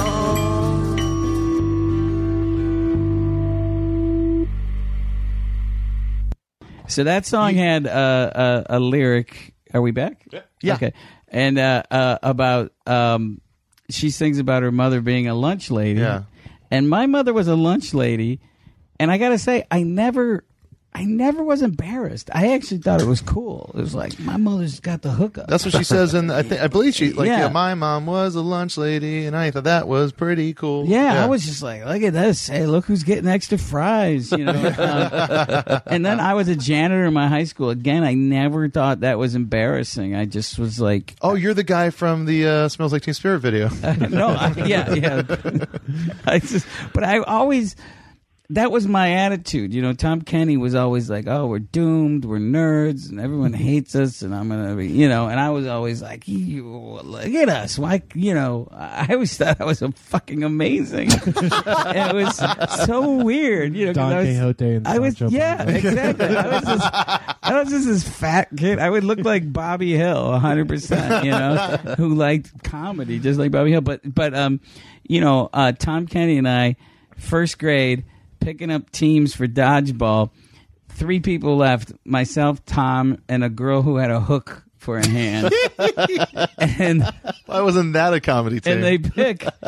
and they pick the girl with the hook. And I was before Tommy and I was talking to Tommy. so about ruin the ball. Yeah, she's got one move. So Tommy goes, that was the day I knew I was never going to be good at sports. And I go, that's what you thought? I always thought they knew we could handle it, so they picked us, her before us. You know, This is like the dynamic of the twins in Adaptation. Just like they were laughing at you because they knew that I didn't care. Yeah. So that was always. Isn't that funny? I mean, I still, you know, I'm riddled with self-doubt and self-loathing and all the darkness. I guess most people have, but it is kind of funny that my movies are always filed as dark comedies, but I have this plucky attitude, you know. It really hasn't changed. I mean, I always have a weird aversion towards people that don't show any darkness when I'm talking to them. Like, I need to see something behind their eyes. There's like a guy I worked with at the ArcLight a long time ago, and he was just, everyone loved him, was always in a good mood, always smiling, and I was like, that's the guy that's going to kill all of us. yeah, definitely. But I really don't think of my movies as dark. I don't. And that's not me being cute, you know. Yeah, I mean, I guess it's dark in it because, you know, World's Greatest Dad. I mean, like, you know, Sleeping Dogs. Right. I mean, there's bestiality and death. Bestiality and death and autoerotic asphyxiation and babies and getting shot mass and all murder. that stuff. But with that said, here's my caveat. I was watching 21 Jump Street, and the guy gets his penis cut off, right? And then it ends up in his mouth somehow, and I'm like, you know, and that's a throwaway gag, you know. And I'm like, I would make a whole movie about it. You know, I would write a whole script about a guy. And that's where it starts. And it's just all about the guy dealing with it for the rest of the movie. Exactly. And his family and friends finding out, and there'd be like weird shots of cocktail wieners, and he's sweating and stuff, you know. So you know, I don't know. I mean, I think it's I think most movies and television are very insulting, and they're very dark places, you know. Well, you know, if you watch Two Broke Girls, it's like an extremely racist show. I can't say I have seen it. I've just seen, you know, like promos, and usually they just pick the most racist joke to put in the promo, because I guess that's just what brings people in. But we're a weird I mean, I think people are confusing the ability to be an asshole with having a wit. You know what I'm saying? Yeah. And one thing I didn't know, because Grandpa's not on Twitter, I was looking at Twitter and I realized that there's like this version of Twitter hacks. They're like people who think they're funny and they're just doing. That's all of Twitter, I thought. Oh, really? But I didn't realize like some of them are popular, and I was like, oh, wow, really? It's really strange. When it started, it was like, oh, it's this new form, and you're so limited in your characters, literally, that it birthed all these new different kinds of like joke writing. But now there's like, oh, you're in this trope of like saying something and then attributing it to something else, and then there's a lot of styles of Twitter jokes that are just fake quote from this person. Can you believe that? Yeah, but it's just really, I don't know. I'm not upset with it. I just I have to join some sort of social media. You're on the gram, Instagram, but it works fine for me. But the gram, but the gram doesn't. The gram doesn't really, connect people who might want to see me do comedy or connect people who might want to watch my movies. You can, though. There's ways around it. Yeah, but I mean, I'm talking, there's a difference like Instagram, the gram, sorry. Thank you. Versus other, it's just, if I went on Twitter, I'd have a lot more folks following me immediately. Yeah, that's true. And so, I mean, my army of 7,000, which is respectable, but, oh, pshaw, sorry, Mr. Nerdist. No, I know. His evil cackle. No, it was cute the way that you were, I was saying that you were saying how it's like it's not much. It's way more than I have. Oh, I didn't know that. And Mr. Nurse is my father's name. Call me Jonah. Mr. Nurse. Now, I've monopolized the interviews so far, or the show. I like to think any conversation I'm having is an interview. I just had an interview with a waitress earlier tonight. She was fascinated. I want to do that for a week. Just look at every conversation as an interview. Yeah. I think that's just called narcissism. You just go, I know. Yeah. It's a pleasure to meet you, too. I've always saw the world, I think, in a different way than the rest of people. When I was a kid, so what? Have I broke the show? What part of the show didn't we get to because I've talked too much? No, there was no. I didn't have any. I don't have any music news. I don't have any Twitter games for all the idiot listeners. It's just this is kind of a thing. This is loosey goosey. Yeah, we can. You know what? Here's the thing. Hey, Neil, I guess it's a good time for music news. It's been a while. Oh, I could tell this. I tell this sometimes in my stand-up, but it is a good story that I think you and your audience will appreciate. Don't put me together with my audience. Okay. That's fucking grouping me together with the worst pieces of shit ever. Wow. A little strong. A little heavy-handed there. What? Yeah, that was a bit. Yeah. That was I should have just left it, right? Yeah. Don't group me together with them. Yeah. Buy our t-shirts. Hey, could you... Don't overshoot your mark. That's 48 Laws of Power. Okay. So here's the story. I used to direct the Jimmy Kimmel show. Sometimes people, when I was on the Nerdist, when I was ego surfing, I noticed people were saying that my stories are name dropping, and it's like, well, here's the thing. I don't know what else to talk about. I mean, I've been in show business since I was, I got on Letterman when I was 20, so it's not like I have. I do have friends who aren't in show business, but I'll tell those stories just as soon. But it's just, so but the more interesting ones that impress people are the ones with the celebrities. Well, but you don't know. Like if I talk about the realm of Jimmy Kimmel, you go, oh, I know where that is, right? If I talked about Sparky Jaquin, you don't know who Sparky Jaquin is. You don't know how funny Sparky he is. J? Tight with that one. Sparky Jaquin, I went back to my high school reunion, was still as insane and as funny as ever. Like, really? Like Sparky's, he's a little hyper, always was, and he's like all these people wanted Tom Kenny to sign DVDs and do outgoing phone messages, and this is really funny. I just come from Sundance, and I just sold my first picture at Sundance, and they were just because people don't see me on their TV and stuff, they're going, "Hey, hang in there, Bobcat. Everybody has a spot. They'll come back. It's like a roller coaster."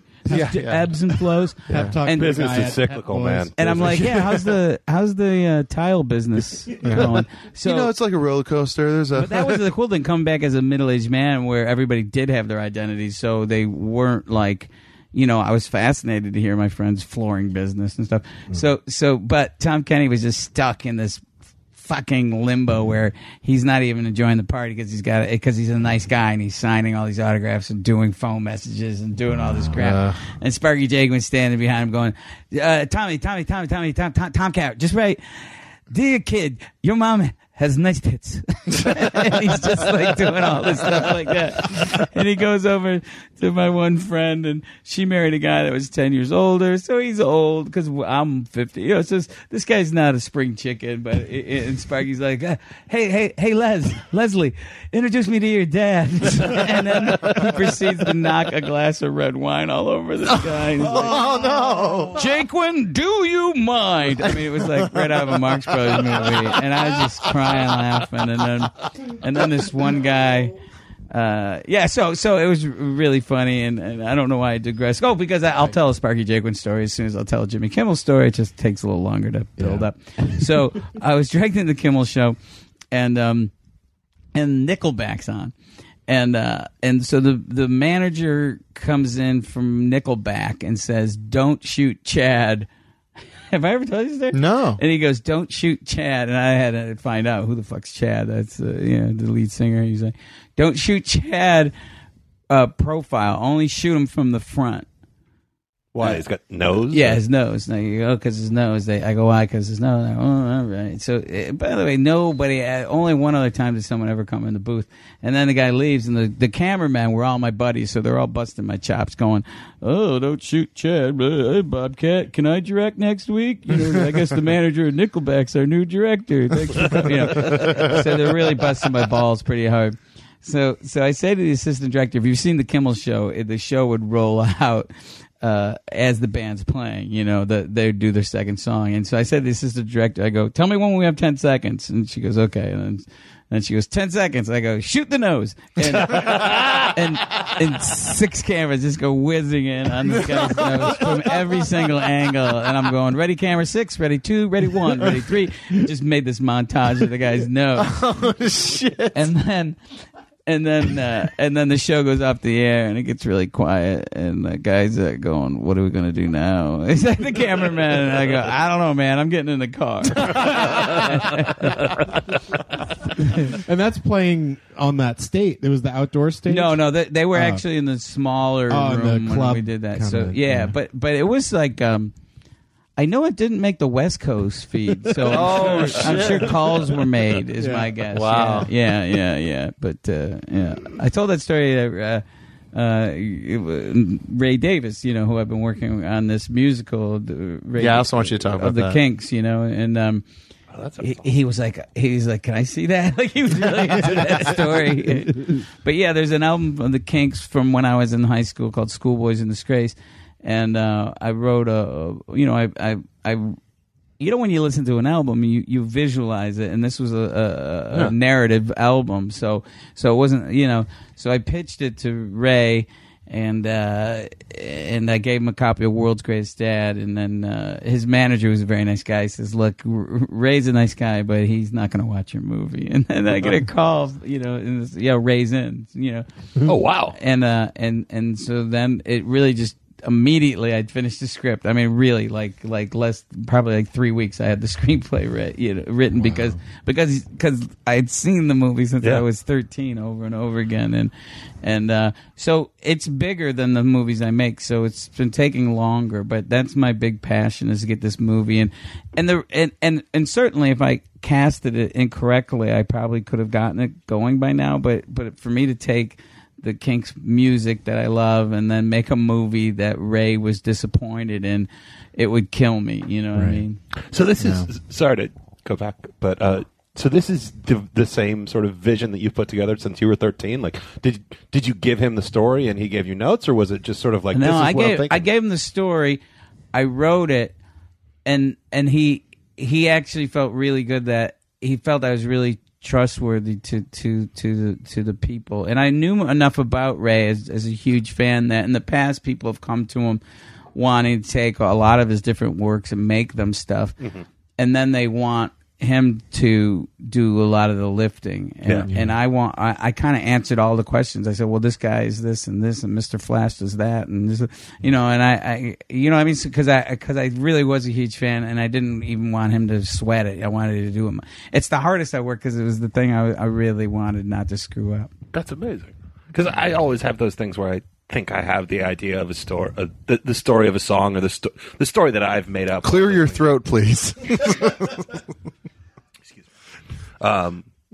I always think I have it, and then I find out that song is completely different or written about some. Oh yeah. Where it's like, oh, that was a love I had that song. I thought that was a breakup song. Oh man, I've had my friend Sean Cole, who was in this band, great band called Toys That Kill.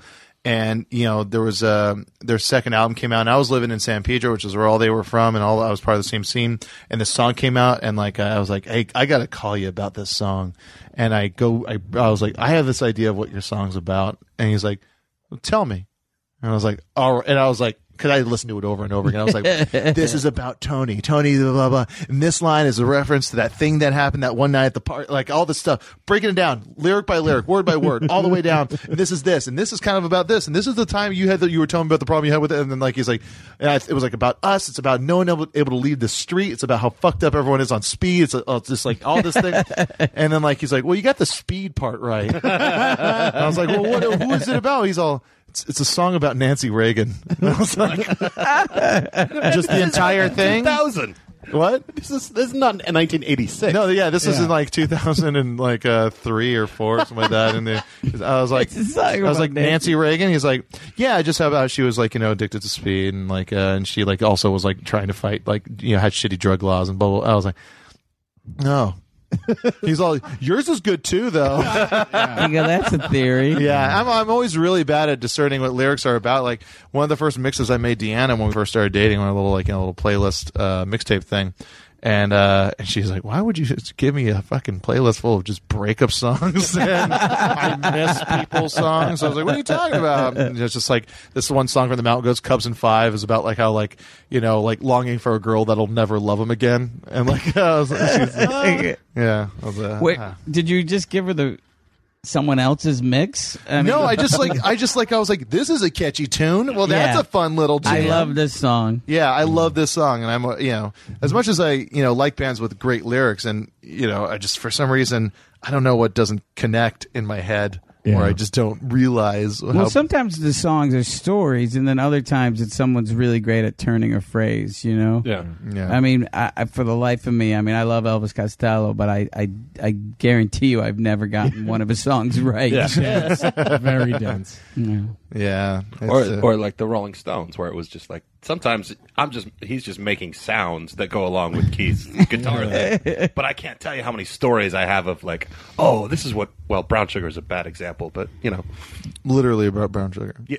Is it? Yeah. It's actually he loves. Wow. He loves oatmeal. Yeah. Oatmeal and snickerdoodles. Good Girl Oatmeal. It's a brand. I think it's funny the idea of didn't he say that the riff from Satisfaction came to him in a dream? Yeah. He woke up and wrote it down, and then went back to sleep and woke up the next day. And where the hell did I get this? Where does it come from? And then there's the weird thing of Townsend saying that the windmill thing that he would do playing the guitar was he saw Keith Richards doing that warming up backstage before the curtain came up on some thing where they would do a review, and they would the bands would each go out and do 3 to 5 songs. Oh wow. And Keith Richards goes, I don't remember that. You know what I mean? That's the comedy equivalent would be if I don't know, like Larry the Cable Guy just sees some kid go, hey, let's get her done. And he's like, hey. I guarantee that's how that happened. Well, Jeff Foxworthy, there's a comedy club called Chaplin's. I don't know if it's still there. It's attached to a bowling alley, and it's in a suburb of Detroit, Clinton Township, and I've played there a lot. And someone's calling Jeff Foxworthy a redneck. Now this bowling alley, because it was such a huge hit with the comedy club and the bowling alley. And by the way, you would have to time your jokes, like you'd be in the middle of a joke and all of a sudden you're so like you tried to get it right before the you were trying to get it Another before. strike. Please. And so this guy's calling him a redneck, and he goes, I'm a redneck. He goes, you might be a redneck. You got a bowling alley with valet parking. And then all of a sudden, like, ping, ching, ching, money. Wait a second. Coins fell from the ceiling. It's just dollars that Achievement rained unlocked. down. He calls his wife. We're going to be able to finally afford Chick-fil-A. It's like, honey, let's get a jet. Yeah. Owns a lot of Chick-fil-A. Most of Chick-fil-A, that guy. No way, really? Yeah. Blaine Capatch, who's a great comedian and a very funny writer, wrote on the Blue Collar Comedy Show.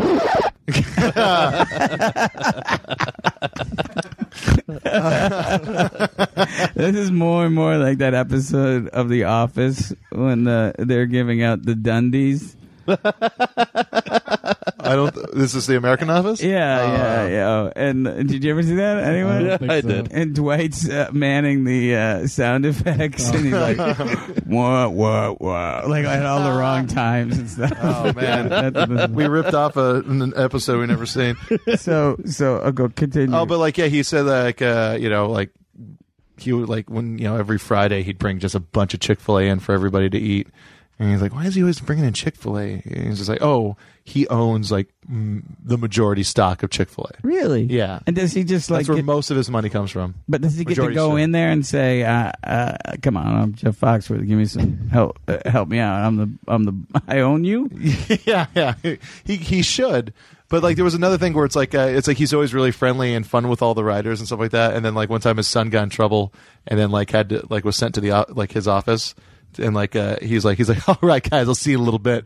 And then he saw Jeff Foxworthy like face just go straight and then go and talk to his son real sternly. He's like, oh yeah, he's a shitty Southern dad. He's still just like this shitty. But that would make sense though, because I believe he's Christian, and then the Chick-fil-A is all very Christian. The anti-homosexuals. Yeah. Thing is, like, I mean, I think it's interesting how much you. There's people who would go and eat there once they learned about that. Yeah. Sarah Palin made a big Yeah, huge deal about it. Like, a bunch of people. There was lines of people on the one on Sunset, even, and people just because a lot of people were just like, they're not saying it's because they're against gays. They're saying they have a right to freedom of speech. That's why I'm here. Also, I hate gays, but don't tell anybody that. Yeah. I just ate there because nothing washes the taste of semen out of your mouth. Well, I have a very self-loathing gay friend who was like, "Look, it's a good sandwich." My friend tried to do this thing. She's like, she's like, no one can deny that the sandwiches are really good. If you get something from Chick-fil-A, just make sure you find out the exact amount you spent, and then go and in Chick-fil-A's name, donate money to a homosexual cause.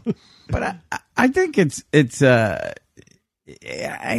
don't know. I mean, I can't understand why in this day and age anybody would really care about, when I was in Virginia, there was people just saying, well, now that they're going to get married, I hope they start supporting the country. Oh, Jesus. What are you talking about? You know what's crazy? When Dee and I were in Paris, the guy we were renting the apartment we were staying at from, like, he was like, there's gonna be a lot of protests today. And we're like, oh, for what? And he's like, well, my wife is heading down there, right now. And we're like, what is it for? He's like, gay marriage. And we're like, oh wow, it's like, it's like, is it trying to get passed? He's like, no, it's already passed. It's like, we're all going out there to protest it. And it was like tons and tons and tons of French people protesting against the socialist government for allowing gay marriage to happen. Wow. Yeah, and then we're like, but you're French. Yeah, You guys are not gay anyways. Yeah. That's they have there's Riots actually just happened. Yeah, there's a lot of really super conservative stuff going down in France, which very anti-immigrant government. And it's my narcissism is going to bring it back to me. God Bless America actually played very well in France. Really? It it was in theaters. It was a minor indie hit, you know, and I originally thought it was just because it's, you know, people shooting Americans, you know, dumb Americans getting killed, but it was because of that, you know. It was pointed out to me. They go, no, we have our same kind of conservative and reactionary kind of thing going on right now. So. Oh, wow. That's crazy. We're going to break for a song, and then when we come back, we'll wrap it up. Sound good to me? Sound good to you? This is Know My Name by the Small Multiples.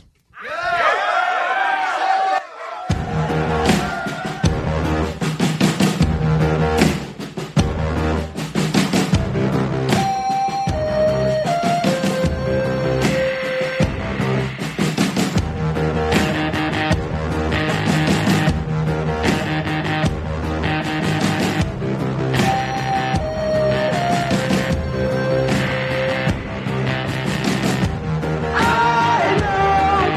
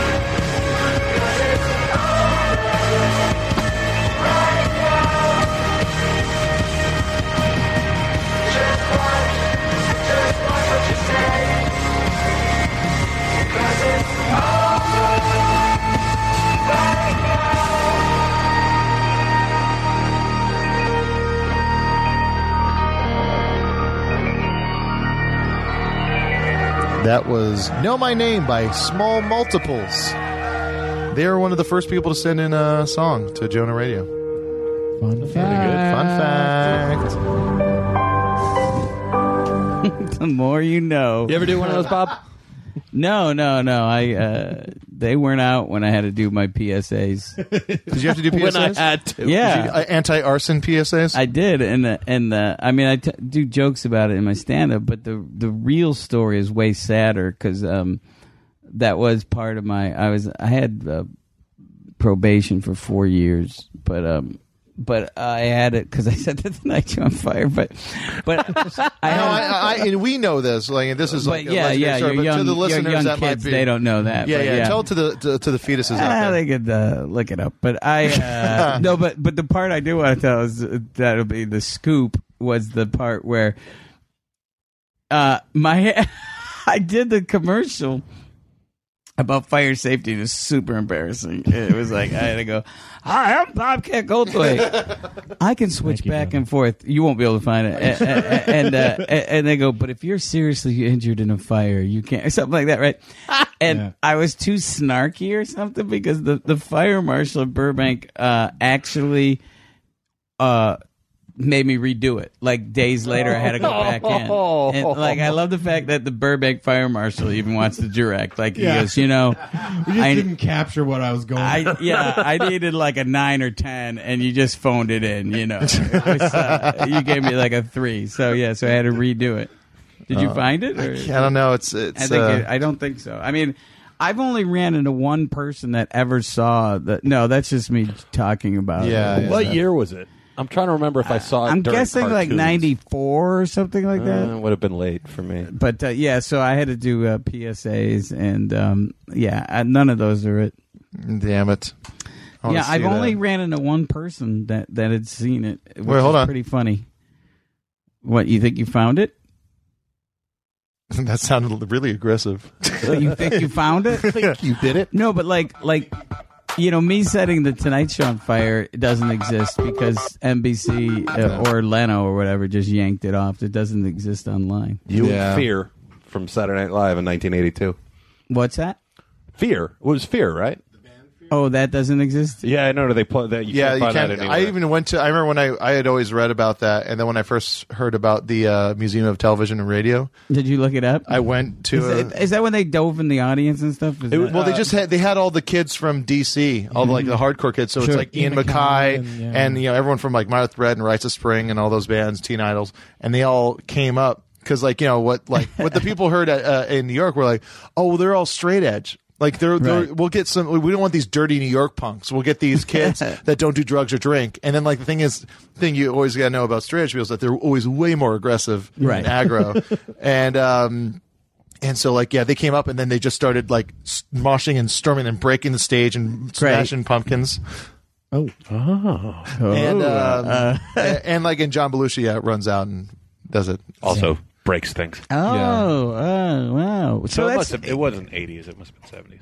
Yeah, that would be 70s. No, it was 80, I believe. 80? Oh, really? He was already gone. He came back. Oh, because he loved the band. Because No, that would make sense. But I graduated in 80, so man, that's crazy. Yeah, like SNL when I was a kid it wasn't even carried in my hometown. Like I had to watch it from other cities' feeds on cable and stuff. Really? Wow. Yeah, because they were going, this isn't going to pan out. What is it, like 35 years pretty later? well with Bowling for Dollars late night. Yeah, I remember I met with Lorne Michaels a million years ago, and I was just such to be on the show. Yeah, and I was such a cocky douchebag to him. You know what I mean? I really was. Well, he wanted you as a host or as a cast member. Cast member meeting, and he was just like, he did say to me, he goes, well, if you do my show, you won't be something about like I couldn't go on Letterman, and it was just when it was that year he had come back, and he actually did after Gene Domian fix it, you know, and save it, and I was like. I said something shitty like, that's too bad because I think Letterman's funny.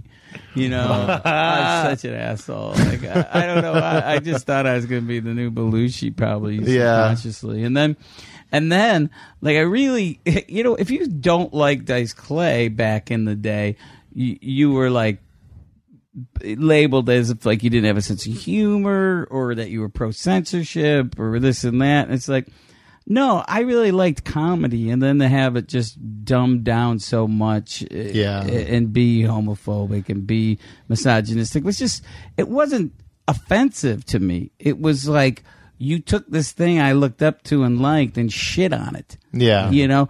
So Dice Clay was hosting Saturday Night Live, and we were doing comic relief. And then Lorne Michaels books Dice Clay during comic relief, like he was like kind of competing with it. You know what I'm saying? Yeah. Instead of having like wrestling on that you know, I mean, it was just weird. You know, it just felt like it was a slam. So I sent a funeral wreath to Lorne Michaels that just said, "In loving memory of intelligent comedy on SNL." Oh, wow. I don't think I've ever told that story. Yeah. Wow. Yeah. So yeah. I guess I've done a lot of weird things. Yeah. What was earlier? You mentioned, you know, like when you were talking about the Bowie thing and how like there were a lot of things that you got so close to that could have like been huge that you ended up like. Yeah. You know, I mean, like if I did it the opposite way, you know, if I went in and told Lorne Michaels that, you know, his show reinvented comedy, you know what I mean? And done that kind of thing. He probably could have got on it or at least not, you know. Just been a dick. Yeah, I was an asshole. Yeah, are there any other ones that stick out in your head?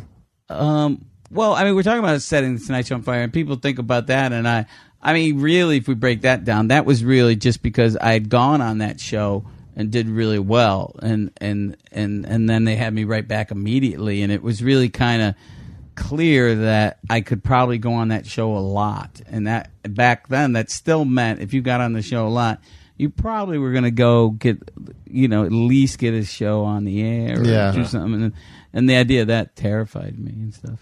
Yeah. And but it actually ended up being the conduit to a very funny episode of Larry Sanders Show.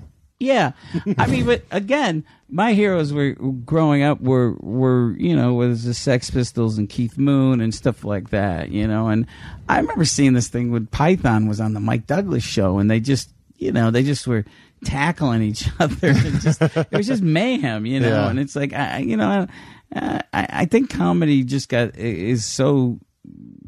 Sometimes so safe and stuff. You know, why can't you shit on the form of stand-up? Why can't you question that? Why you know these comedy Nazis out there now who just, you know, sit there and they, you know, dissect it. And who is it that said that the other day? Somebody said, you know, there's people who talk about comedy, and then there's people who are funny. You know, you know, I mean, that's you know, it drives me nuts. Yeah, definitely. I mean, that's why one of my favorite comics right now is Rory Scovel, just because he's, you know, a guy that's doing stand-up comedy, but it's just kind of messing with the idea of stand-up comedy at the same time as being stand-up comedy. Right. And well, I wonder if there'll ever be like the equivalent of what Steve Martin did when I was a kid, you know, where parents and kids and everybody were into it, and it was just this huge phenomenon, you know. I don't know if that would ever happen again. No, I don't think at that level. It doesn't seem like much can happen at that level, but at the same time, you're never really going to know what will come out and break big. It's harder now. I think it's harder now because the spectrum of like what's, you know, like comedy can get super dirty right now. Yeah. And then there's like safe stuff. And there's a section of the population that's like, nah, I'm only into the edgy whatever. So there's kind of like a dividing line. Yeah, I think there's a guy like closing the gap on that. I think is John Mulaney, just because he's such a solid comedian that he, you know, like he's like clean, but it doesn't really make a difference that he's clean or dirty or edgy or anything like that. Right, but there won't be mania behind him. Yeah. I mean, I know him and he's funny. He's really funny. But I mean, I don't know if we'll ever have a comic that had mania. And I also think it's funny, like this how people.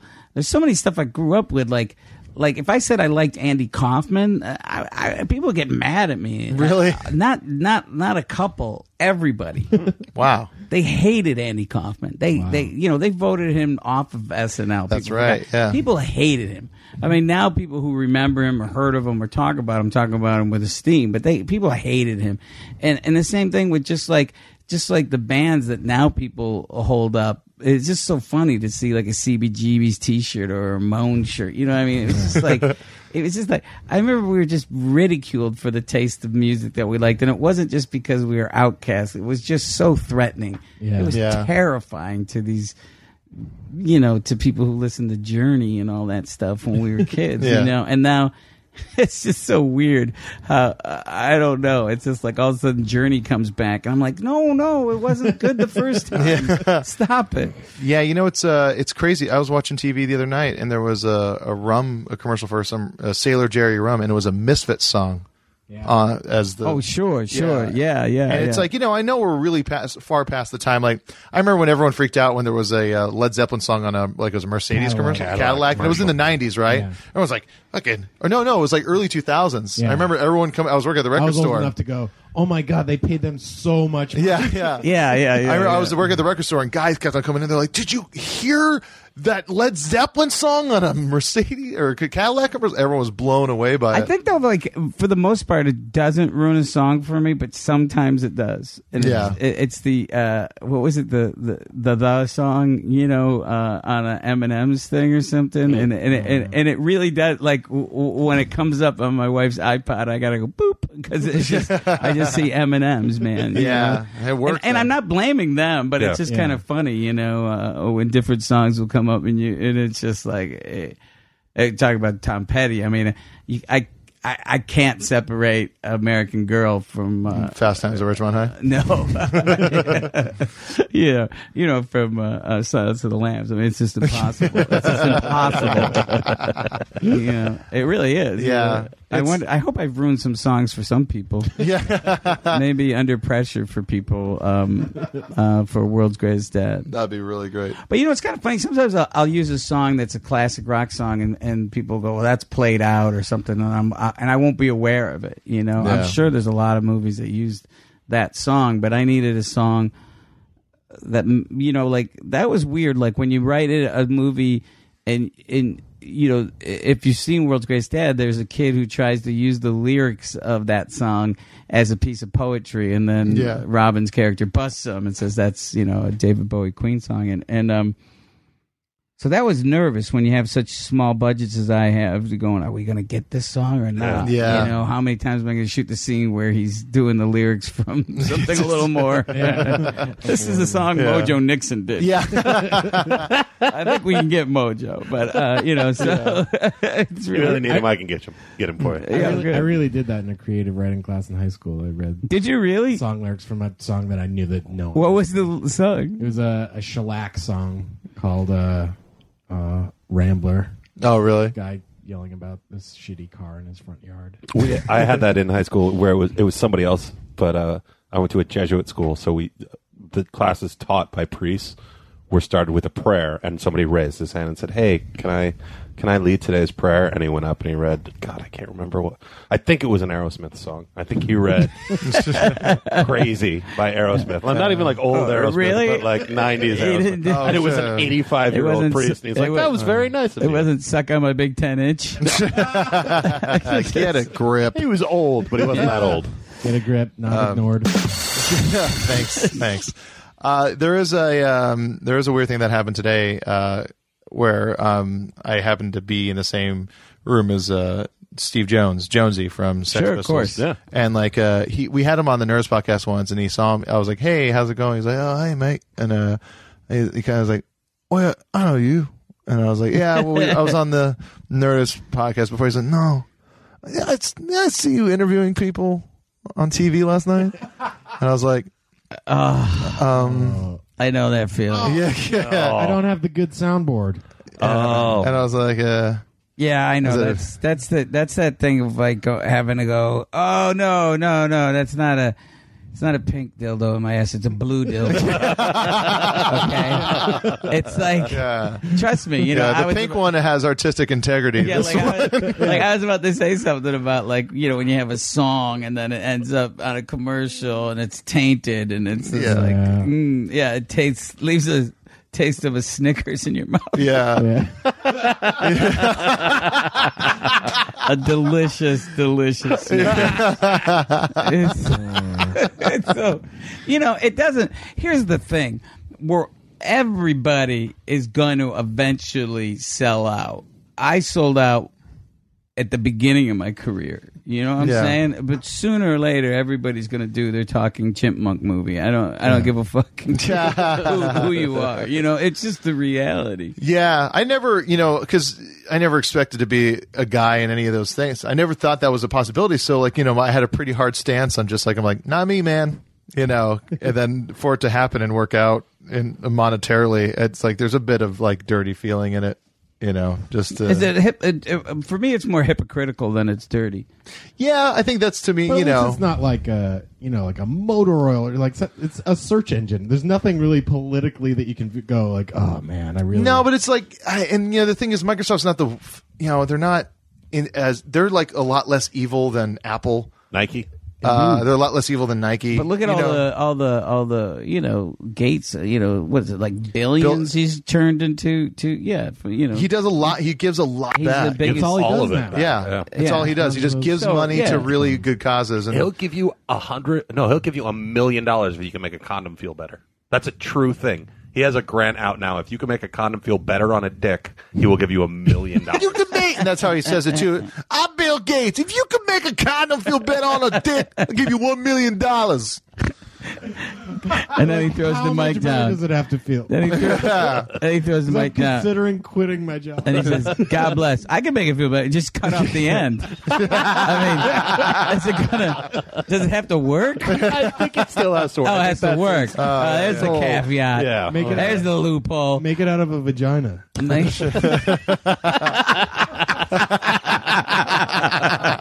don't have my Neil that drops. Sorry, Neil. I do want to.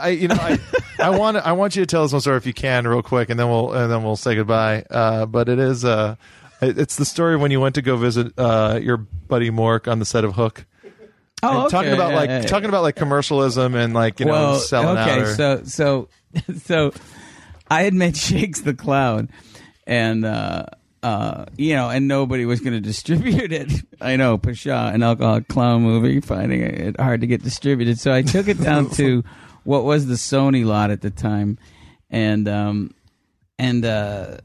had to park 1 million miles away, and I'm actually carrying the film cans myself. So they weigh 50 pounds or 40. I mean, they're fucking heavy, and I'm sweating as I go all the way through the lot, and I get to the projection booth where this guy from Sony's going to watch it, and the movie plays for about 5 minutes, and I say, well, instead of driving all the way back home to the valley, I'll just hide in the projection booth. And so 5 minutes into the movie, and the guy just goes, "Turn it off."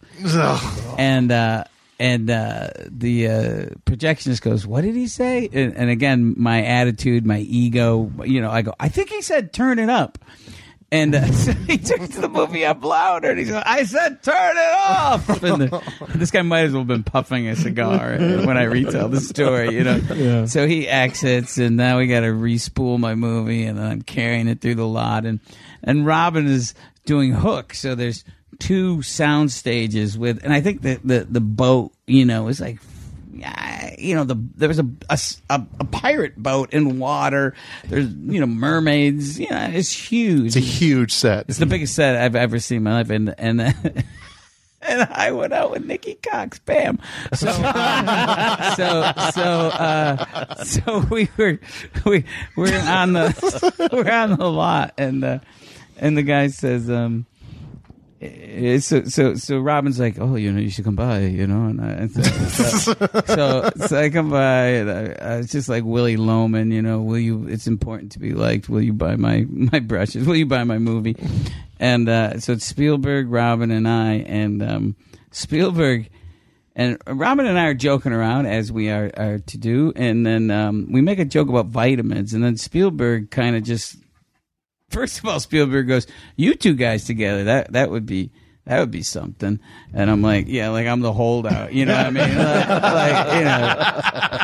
I already look like a pirate. They're gonna put me in. I got a beard, So then Robin and I make a joke about vitamins, and then Spielberg doesn't miss a beat, and he just goes over to a guy standing next to him, some sort of flunky, and he goes, "We need Tiny Toon vitamins. We don't have Tiny Toon vitamins."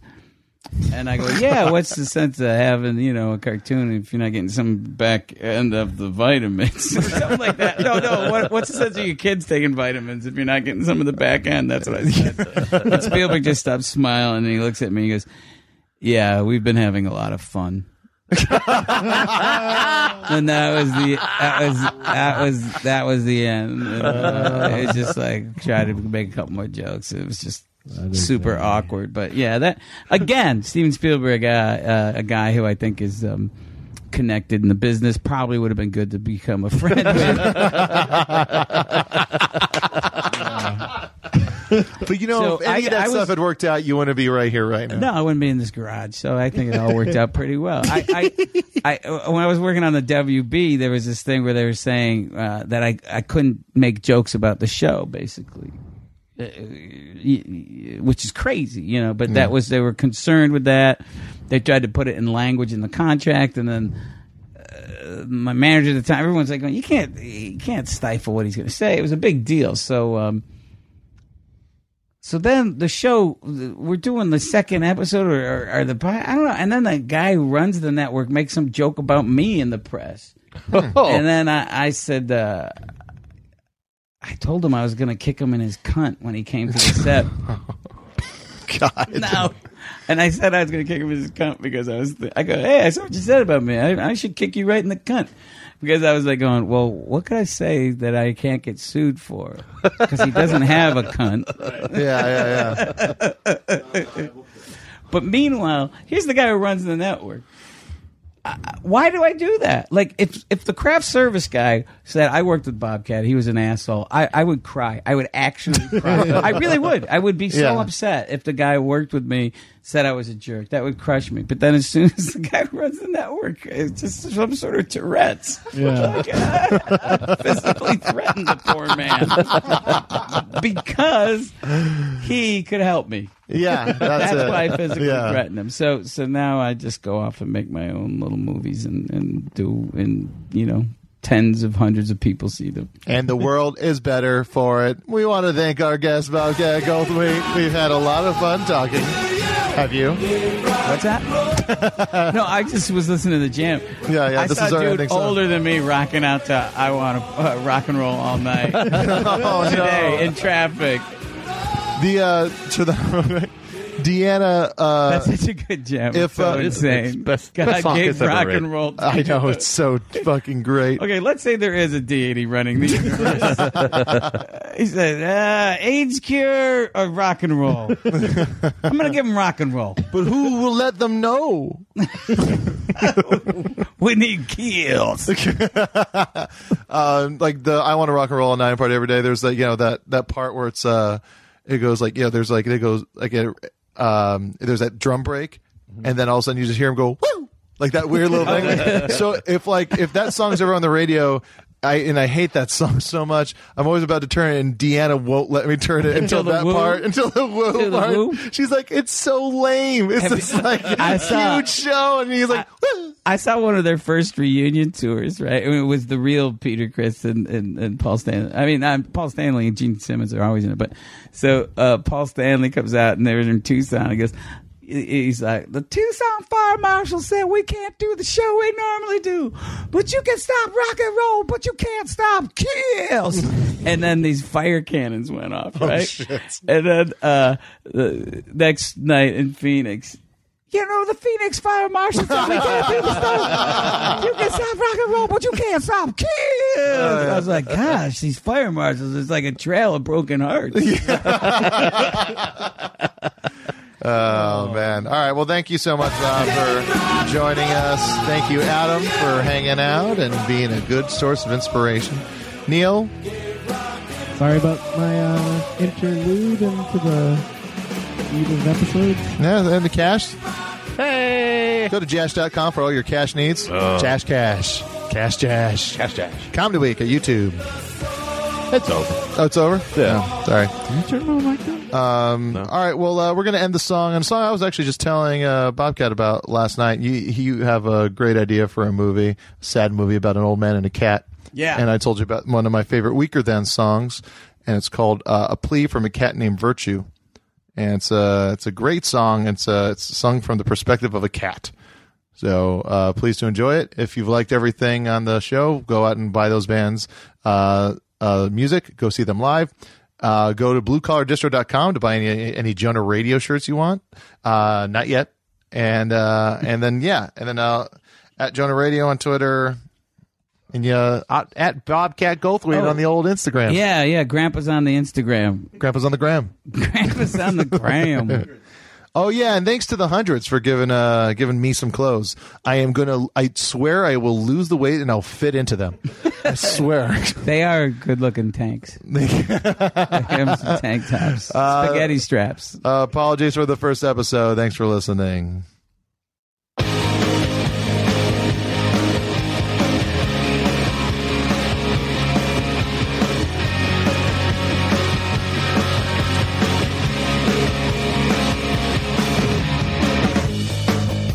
Why don't you ever want to play? I'm tired of this piece of string. You sleep as much as I do now, and you don't eat much of anything. I don't know who you're talking to. I made a search through every room, but all I found was dust that moved in shadows of the afternoon. And listen, about those bitter songs you sing, they're not helping anything. They won't make you strong. So we should open up the house, invite the tabby 2 doors down. You could ask your sister if she doesn't bring her basset hound. Ask the things you shouldn't miss. Tape hiss in the modern man, Cold War and card catalogs to come and join us if they can. For girly drinks and parlor games, we'll pass around the easy lie of absolutely no regrets. And later maybe you could try to let your losses dangle off the sharp edge of a century. Talk about the weather or how the weather used to be. And I'll cater with all the birds that I can kill. Let their tiny feathers fill disappointment. Lie down and lick the sorrow from your skin. Scratch the tear and begin. Believe you're strong.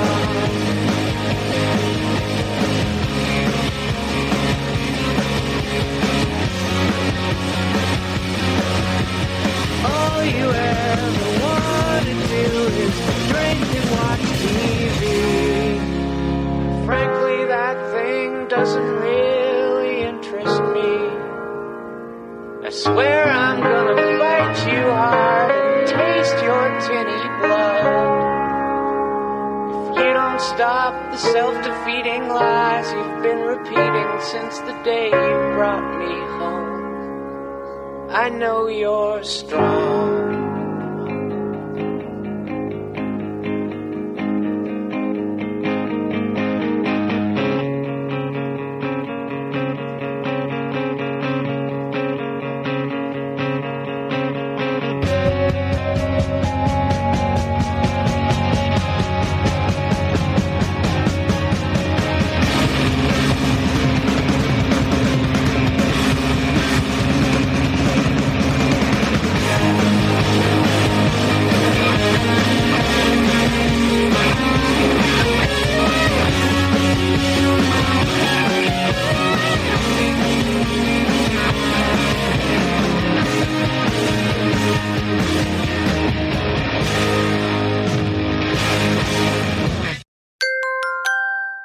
Now leaving Nerdist.com.